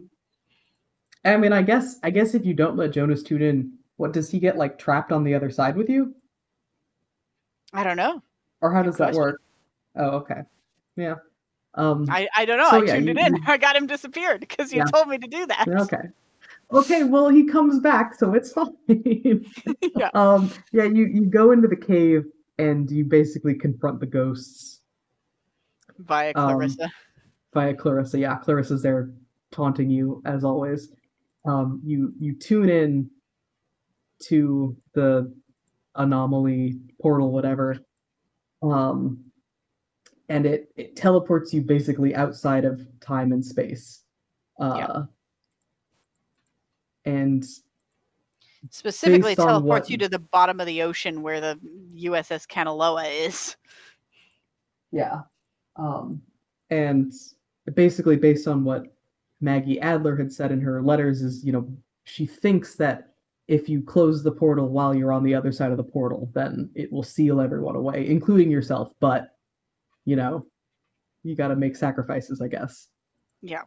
So that's... Does Maggie say that at some point, or is it just the ghost that say that? The ghost says that, but it's not an unreasonable assumption because you are on the other side of the rift, and so if you are closing it, it would make sense that you would get stuck there. So it's unclear. But Maggie just says, like, go through, tune the rift, you know, tune in, and that should close the rift. And that's all she says. So if she knew the implication that you would get stuck there, she didn't say it. Right. So yeah, you basically do that. And I think you have the option. You have the option here and in a point before where the ghosts say, like, hey, we're willing to let bygones be bygones and just let you leave if you agree to just leave us Clarissa. Like, leave Clarissa here and go. And it's fine. And we won't do anything to anybody else. We promise. And I don't know, like, what happens if you choose that route. I mean, I kind of looked up some things, and if you tell people about it, they're going to be mad. Yeah. But can you do that? Can you leave Clarissa behind and just leave? I don't think you can do that at that point. I think you Can do it like at this point at the at end? the end. At the end, you can kill Clarissa. Does that mean you don't get stuck in the time loop if you do that? I'm not sure. I never. No, I just think she's not in the ending, and people don't know anything about her or remember anything. Yeah. I have to assume that you still get stuck in the time loop regardless, because that seems like a fundamental part of the first round ending. Yeah. Yeah, probably. But it would be interesting to see what that ending looks like. Yeah. So there is, during that sequence, there's like which I assume is the way you abandon Clarissa, there's like a red rift that opens up, that they open up for you, where they're like, go, like, get on there, get out of here, leave us Clarissa. You can still survive, but you have to stay here and not tune the rift closed, or you have to get out of here and not tune the rift closed. Right. So I don't know. I assume that you can do that. I assume that is a valid option, but of course I tried to be the hero and stay and close the rift. Yeah, same. Yeah, same. Yeah. And then you have so then after that it takes you to like a dream sequence, basically. Where you're back in your house, where you're talking to, you go through a bunch of places. You get stuck in the rift, and you go to like every spot where someone gave you advice, and you get to give advice. And then you end up in your old house, and you're talking to Michael about like whether he wants to go to school or whether he wants to like stay and pursue his relationship with Clarissa. Yeah. And you can give him advice. You find out that he and Clarissa are basically talking about like eloping, kind of. Like he doesn't moving in together. Yeah. I mean, Clarissa's like your age. I think Clarissa's like a year or two younger than Michael. So she's your age. So it's unclear as to whether or not she would just be like dropping out of high school. Or what, but that's like sort of their big plan, and you can either encourage him or discourage him. So this is like, or just let him make his own choice, either way. Yeah, this is like the big thing. If you have an option where like the last option basically is like Michael says, hey, look, I just, if I'm gonna do this with Clarissa, like I don't want to do it without your blessing. Please, just say what you think. And you can tell him that you want him to stay. And if you tell him that you want him to stay, then there will not be like a last going to hang out with Michael on the island, go swimming thing. Michael doesn't die. Yeah. It's you literally change the past, because he has no reason to see you off. So he has no reason to go to the island. So he has no reason to go swimming. So he doesn't die. Mm-hmm. And then you wake up. Which is, you wake up back on the ferry, headed back towards the mainland. And did you save Michael? I saved him the second time. I saved him the first time, partially by accident. Like, I did not realize that was what was going to happen. I didn't think it was possible to save him. I was just like trying to provide good big sister advice, which was basically, or not big sister, little sister advice, which was basically like, I'm not the boss of you. Do what you want. I just went like, yeah, go with Clarissa. She seems fine. Yeah. And it's interesting to me because you can save Michael but not have him stay with Clarissa. You can have them broken up, but Michael's still alive, which is an interesting one. I didn't do that, but I figure if you're going to go all in, you're going to go all in on. So I've read that you can get like Clarissa and Jonas together. I could see that. There were a few dialogue options where I'm like, I could try and set the two of them up here, but I didn't realize that. I had I got no hints about that. Well, there's the whole bit where you're in Fort Milner, and there's like some dialogue options like, where he's like, well, like what did a girl like her, like what did Michael and Clarissa see in each other, kind of thing. And you can sort of talk her up, I think. You can say like, well, she's hot, and she's like she She's used been to the be homecoming queen wild and forever. yeah. Yeah. So I'm guessing that sort of leads to that path at least a little bit. Yeah. So if you save Michael, then that means that your parents' relationship also didn't fall apart, and so they didn't get divorced. So Jonas is still there, but Jonas isn't your stepbrother. Jonas is just like the kid who just moved to town. Yeah. And he got invited, I think, out of pity by Ren. Yeah, and when you wake up, you're like on the ferry, like on the way back already, and everybody's like, "Oh, good, you woke up. Like everything's fixed and solved."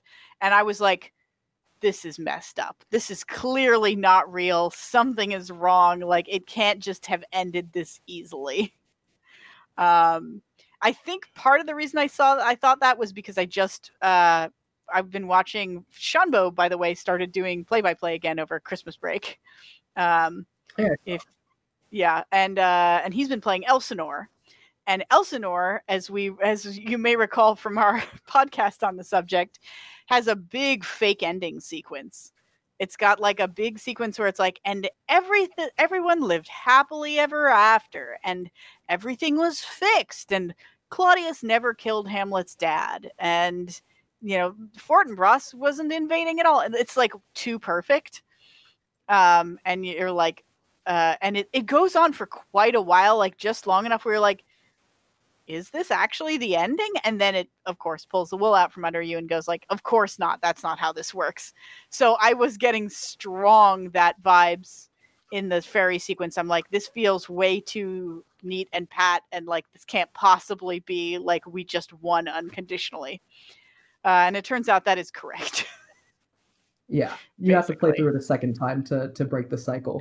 Yeah, so the there's a fun narration of like everything was fine, and we did the thing and we're all okay, and then it starts like fuzzing out the way it does when you're stuck in a time loop, and it switches to something like, oh, I gotta go pick up the new guy, Jonas. He's like new in town.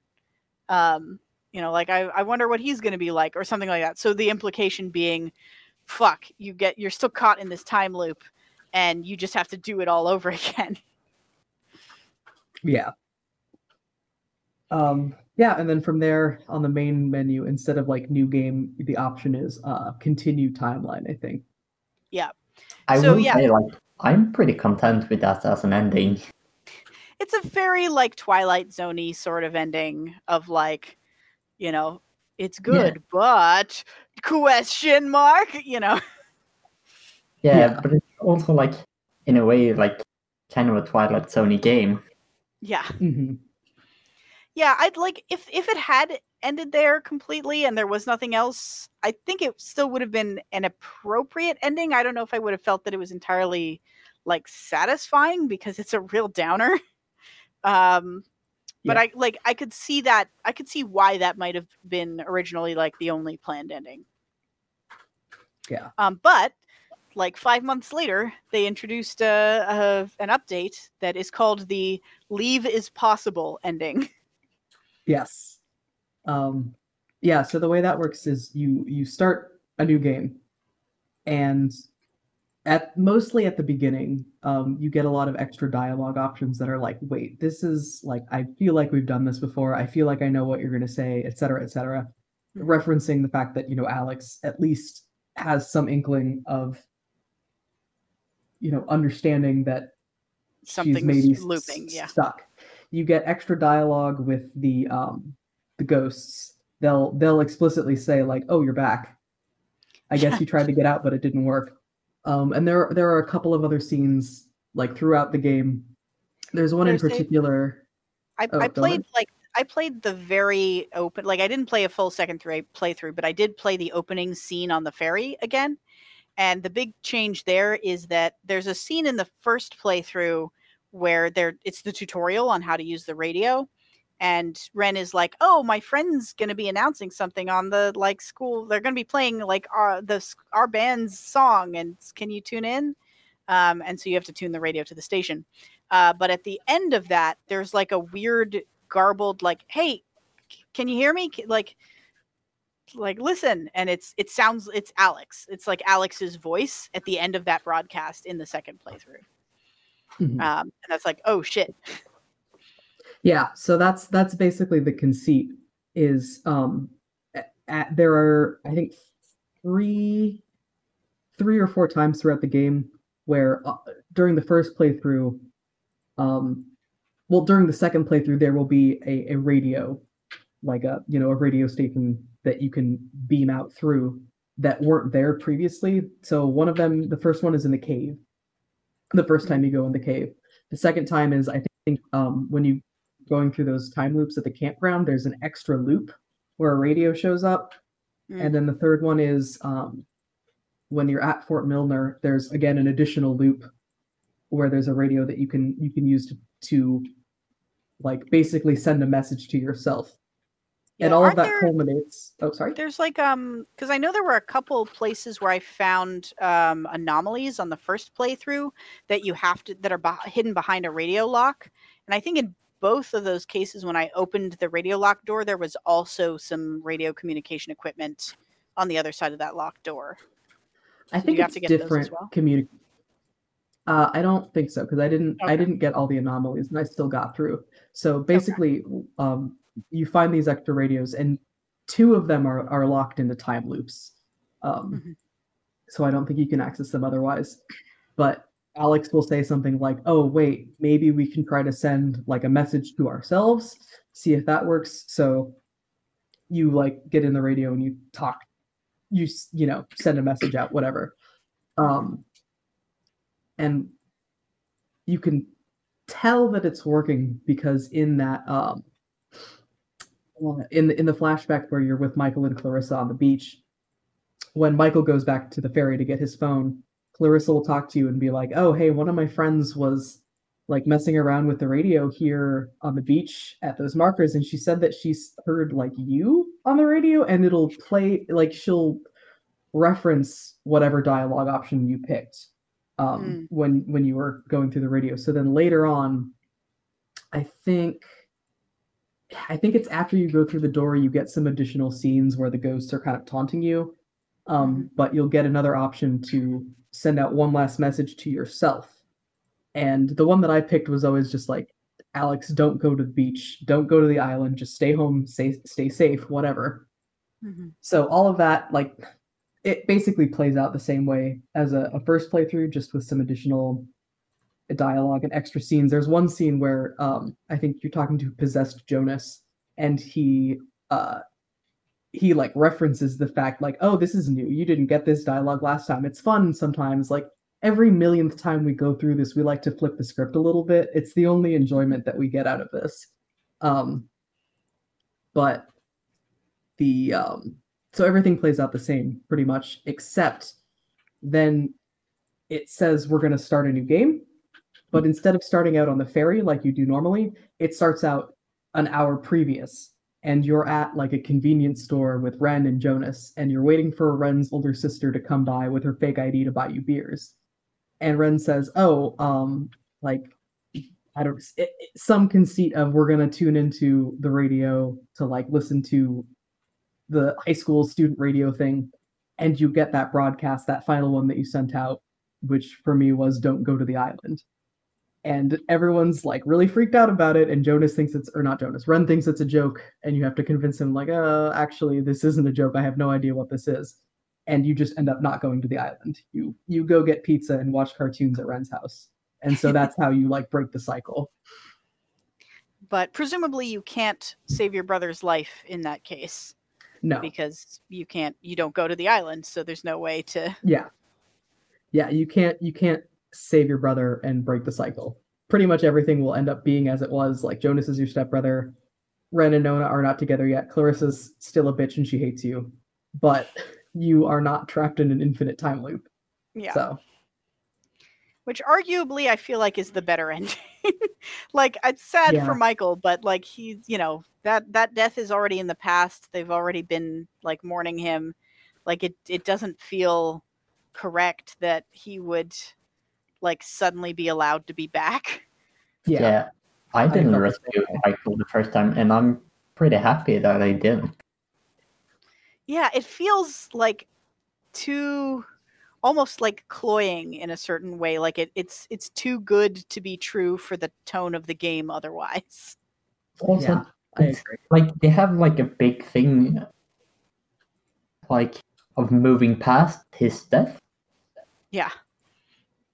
and that gets kind of weird. Yeah, no death to move past if he's not dead. Yeah. Yeah, I might actually go through and do that second playthrough. Like, I really liked this game enough that I'm really kind of curious to see the details. Yeah. Yeah, I It's- might go through it, but like maybe in a week or two. Yeah. That's fair. Yeah. I mean, like I said, I played through this game twice before to get, the air quotes real ending, and I played through it again twice this time. I was thinking it would be more of a slog to play through it all again, but it really wasn't. Like it holds up for a second playthrough, and I think there's just enough new stuff, and there's just enough like opportunities to mix up, who you go with, what order you go to people in, that it still feels reasonably fresh to play through a second time. So if you think you might, then I would just say go for it. Yeah. Yeah, it's also just like it's really well done. It's like the sound and music design is really solid. All of the like radio transmissions are well and good creepy in different ways. The like the sort of sound design of the way that the things talk to you, just the like eerie, unsettling atmospheric music that plays most of the time. As Carl said, like the voice acting is top notch for an indie game. Like, And like really that's something spectacular. that's really expensive. Yeah, right?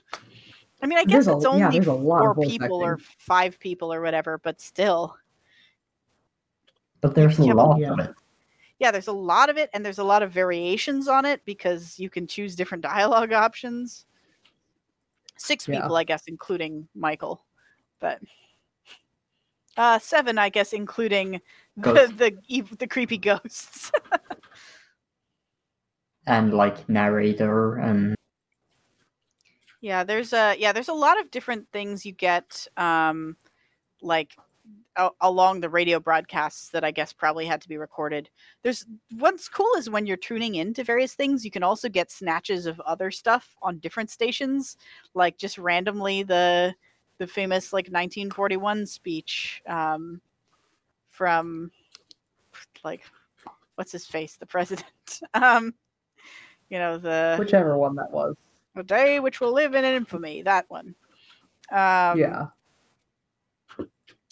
And so you get like all kinds of interesting snatches of sound, and some of them, like a lot of them have interesting, like are based on real historical things or are references to real historical things, and then a lot of it's like NARG. So Yeah.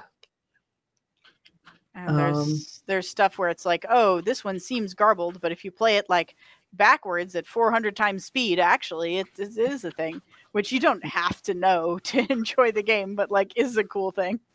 Yeah. It's and like just the writing, I think my favorite thing about this game is that it plays it straight without being like too goofy. Like it's earnest, but it's not sappy.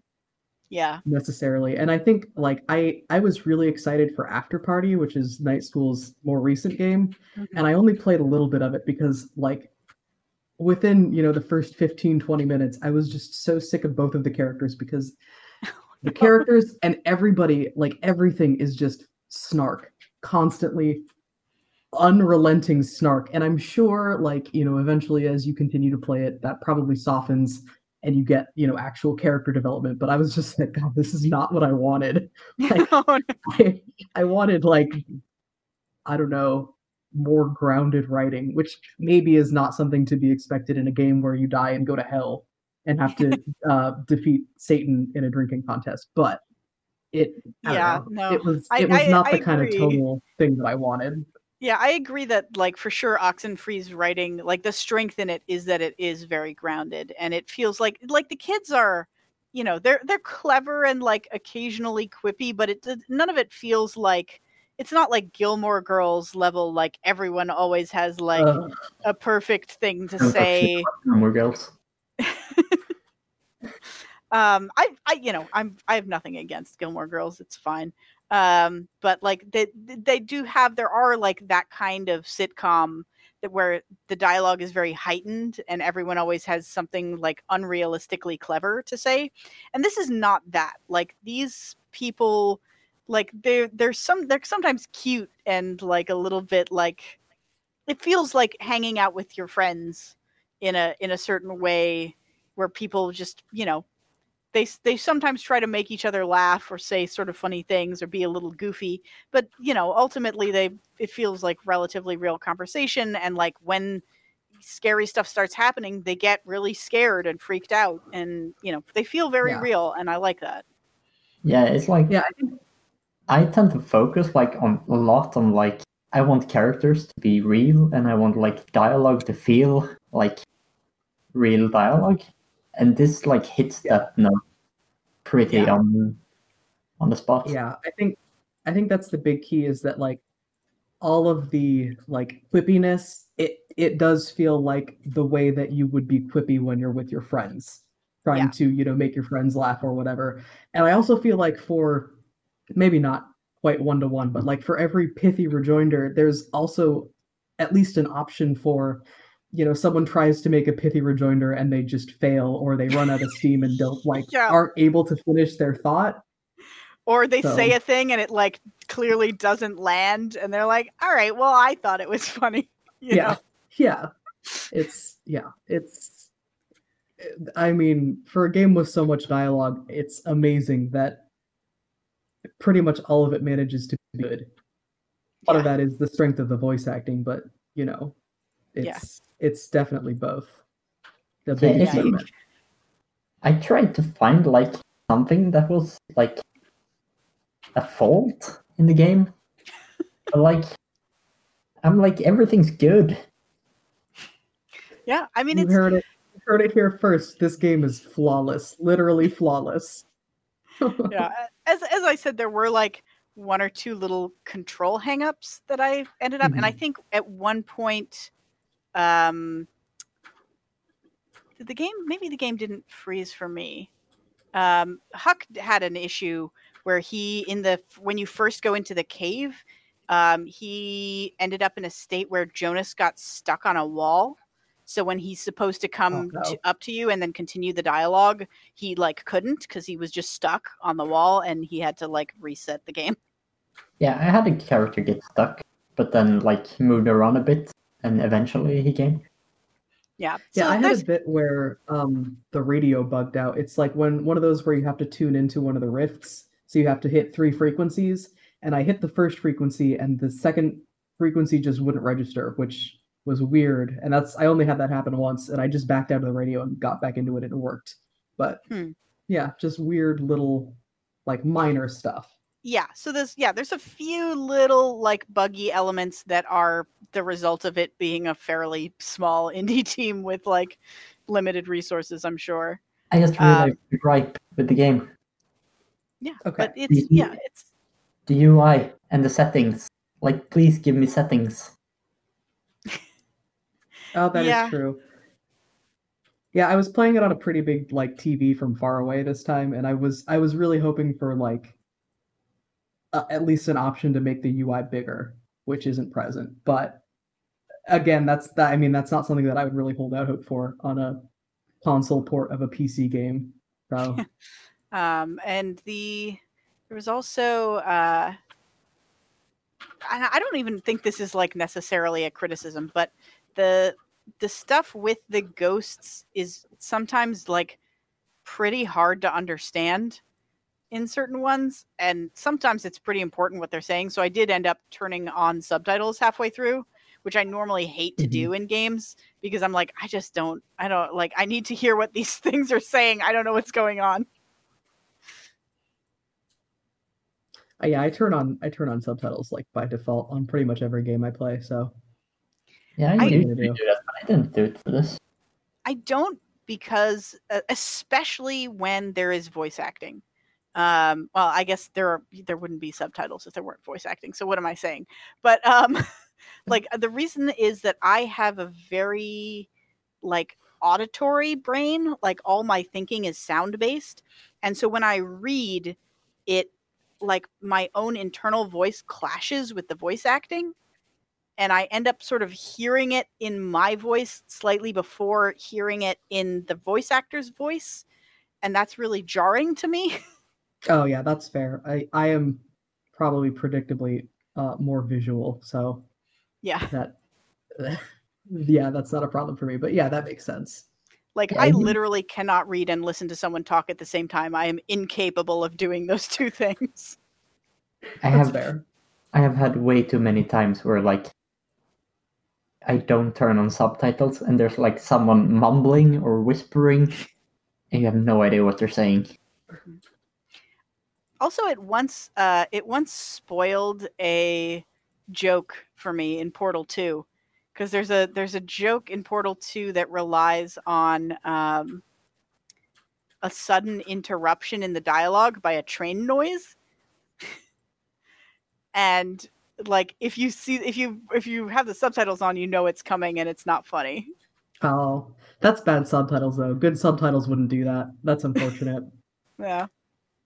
Actually, yeah, we've been I noticed that sometimes we this is stupid, but we have been watching Cajun Pawn Stars, which is a spin-off of the Pawn Stars show, but it takes place in Louisiana, and it's much more ridiculous. But there will be times where like, oh, we gotta get a guy in to authenticate this autograph or whatever, and they always do the thing where it's like, it is my opinion that this item is completely, and then they'll do a big pause for like drama before they say this is completely genuine, but the subtitles do not have that pause in there. So the drama is ruined, but that's fine. Fun. That's just like super trashy TV. I'm not Yep. I'm not that upset about it. Oh yeah. Yeah. So anyway, Oxenfree is very good and we all recommend it. Like I feel like this thing made a bit of a splash when it came out. Like I remember hearing the name before and I remember seeing it like well reviewed in a lot of places. So like for good reason, it's well deserved. Mm-hmm. Yeah. It's a cool game. Yeah. This is one that I was glad to have gone back and played. Definitely. All right. Well, shall we talk about what we're playing next? Yes, I think we can do Unless that. anybody else has any last thoughts on Oxenfree? Nope. All right. Or should I say what we're not playing next? Because there is no game. Yeah, so we're playing There Is No Game, Wrong Dimension, which is a puzzle adventure video game developed by French developer Draw Me a Pixel. Released in August this past year. I know very little about it other than like you can pretty much tell right on the surface that it's going to be really meta about the game about being a game. And that Rami Ishmael highly recommended it on Twitter. Like he was gushing about it when it came out, and he's like, there's so many great things that I want to talk about, but I can't because it's spoilers, and like this game is great if it's not spoiled, so like just everybody should play this. And I'm like, all right, I guess I'll put that on the list. So yeah, now we're playing it. We'll see. So I know very little about this game. Hopefully it's good. And it's called There Is No Game, Wrong Dimension, and it's on Steam. I don't know if it's on sale currently, but yeah, I don't know either. So this is like a follow-up to a Game Jam game, and I know the original like Game Jam version is free on Steam. I think it was a Flash game also. I thought it was. I thought we determined it's free, but it's free, but it's not on Steam. It's like free somewhere else, like Itch or something. I see it free on Steam. Really? Yeah, I looked it up and I didn't find it, but that's entirely possible that I failed to look it up correctly. So yeah, the full title is There Is No Game: Jam Edition 2015. So I see. it might just not be popping up in your search without the full title. So that's there. Yeah, here it is, Jam Edition. Okay, well, maybe we should play both. I probably will. I mean, I'm assuming that this Game Jam version is probably not very long, so. Yeah. Yeah, so yeah, I guess play one and or both. And we'll probably say which one is like better to play if you're only going to play one once we actually get to the recording about it. So yeah, cool. All right, plugs. Yeah, and I have no idea which of the two versions was the one Rami was recommending, for the record. So It could be either. Yeah.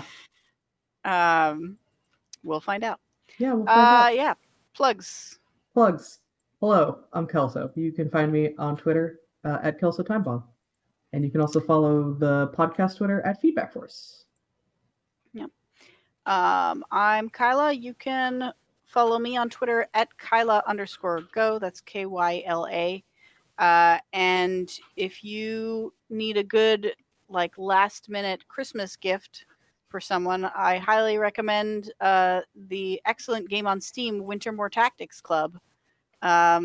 Is available for PC and Xbox and Switch and PS4. So it's cozy, it's holiday themed. It's an excellent tactics adventure, and please support our game. We can vouch for that. Go buy it. Go buy it. And I'm Carl, and you can follow me at Skug3 on Twitters. Nice. Skug with 2 G's and a K. Yep. Oh yeah, I guess that is true. We all know how to spell it, but maybe someone else might not know how to spell it. That literally never occurred to me before just now. Theoretically, this could be somebody's first episode of our podcast, and they don't know. They don't know what the End Defender community is. They have no idea who we are. Or possibly, maybe somebody has gone 100-something episodes and they just have never been able to find Carl on Twitter because they didn't know how to spell it. I think I spell it once every 20 episodes or so. I've got it in our header on the podcast Twitter also. Yeah. I have all of ours in the podcast Twitter on there. So if you're real bad at spelling, you can just go to Feedback Force at Feedback Force. That's FEEDBACKFORCE. Yep. So there you go. Yep. So go, find the Feedback Force Twitter, and if you want to come talk to us about There Is No Game or about anything else, contact us on Twitter. We can. There should be a link to our Discord as well. Yep. And or if that link is not working for some reason, just tweet us. Come hang out in the Discord. Talk about the games we play. Suggest other games that we should play. We love hearing from people. Be a guest if you want. Absolutely. We love having guests. It's great. Yeah. Thanks for listening to our ep. Yeah. Well, we knocked off another one. We did it. Hope y'all have had an excellent holiday if it's already in the past because you're celebrating Hanukkah or something. Or hope that you have a good holiday if you have not yet celebrated it. Either way, enjoy these wintertime festivities. Yeah. All right. Thanks for listening. Thanks. Bye. Bye.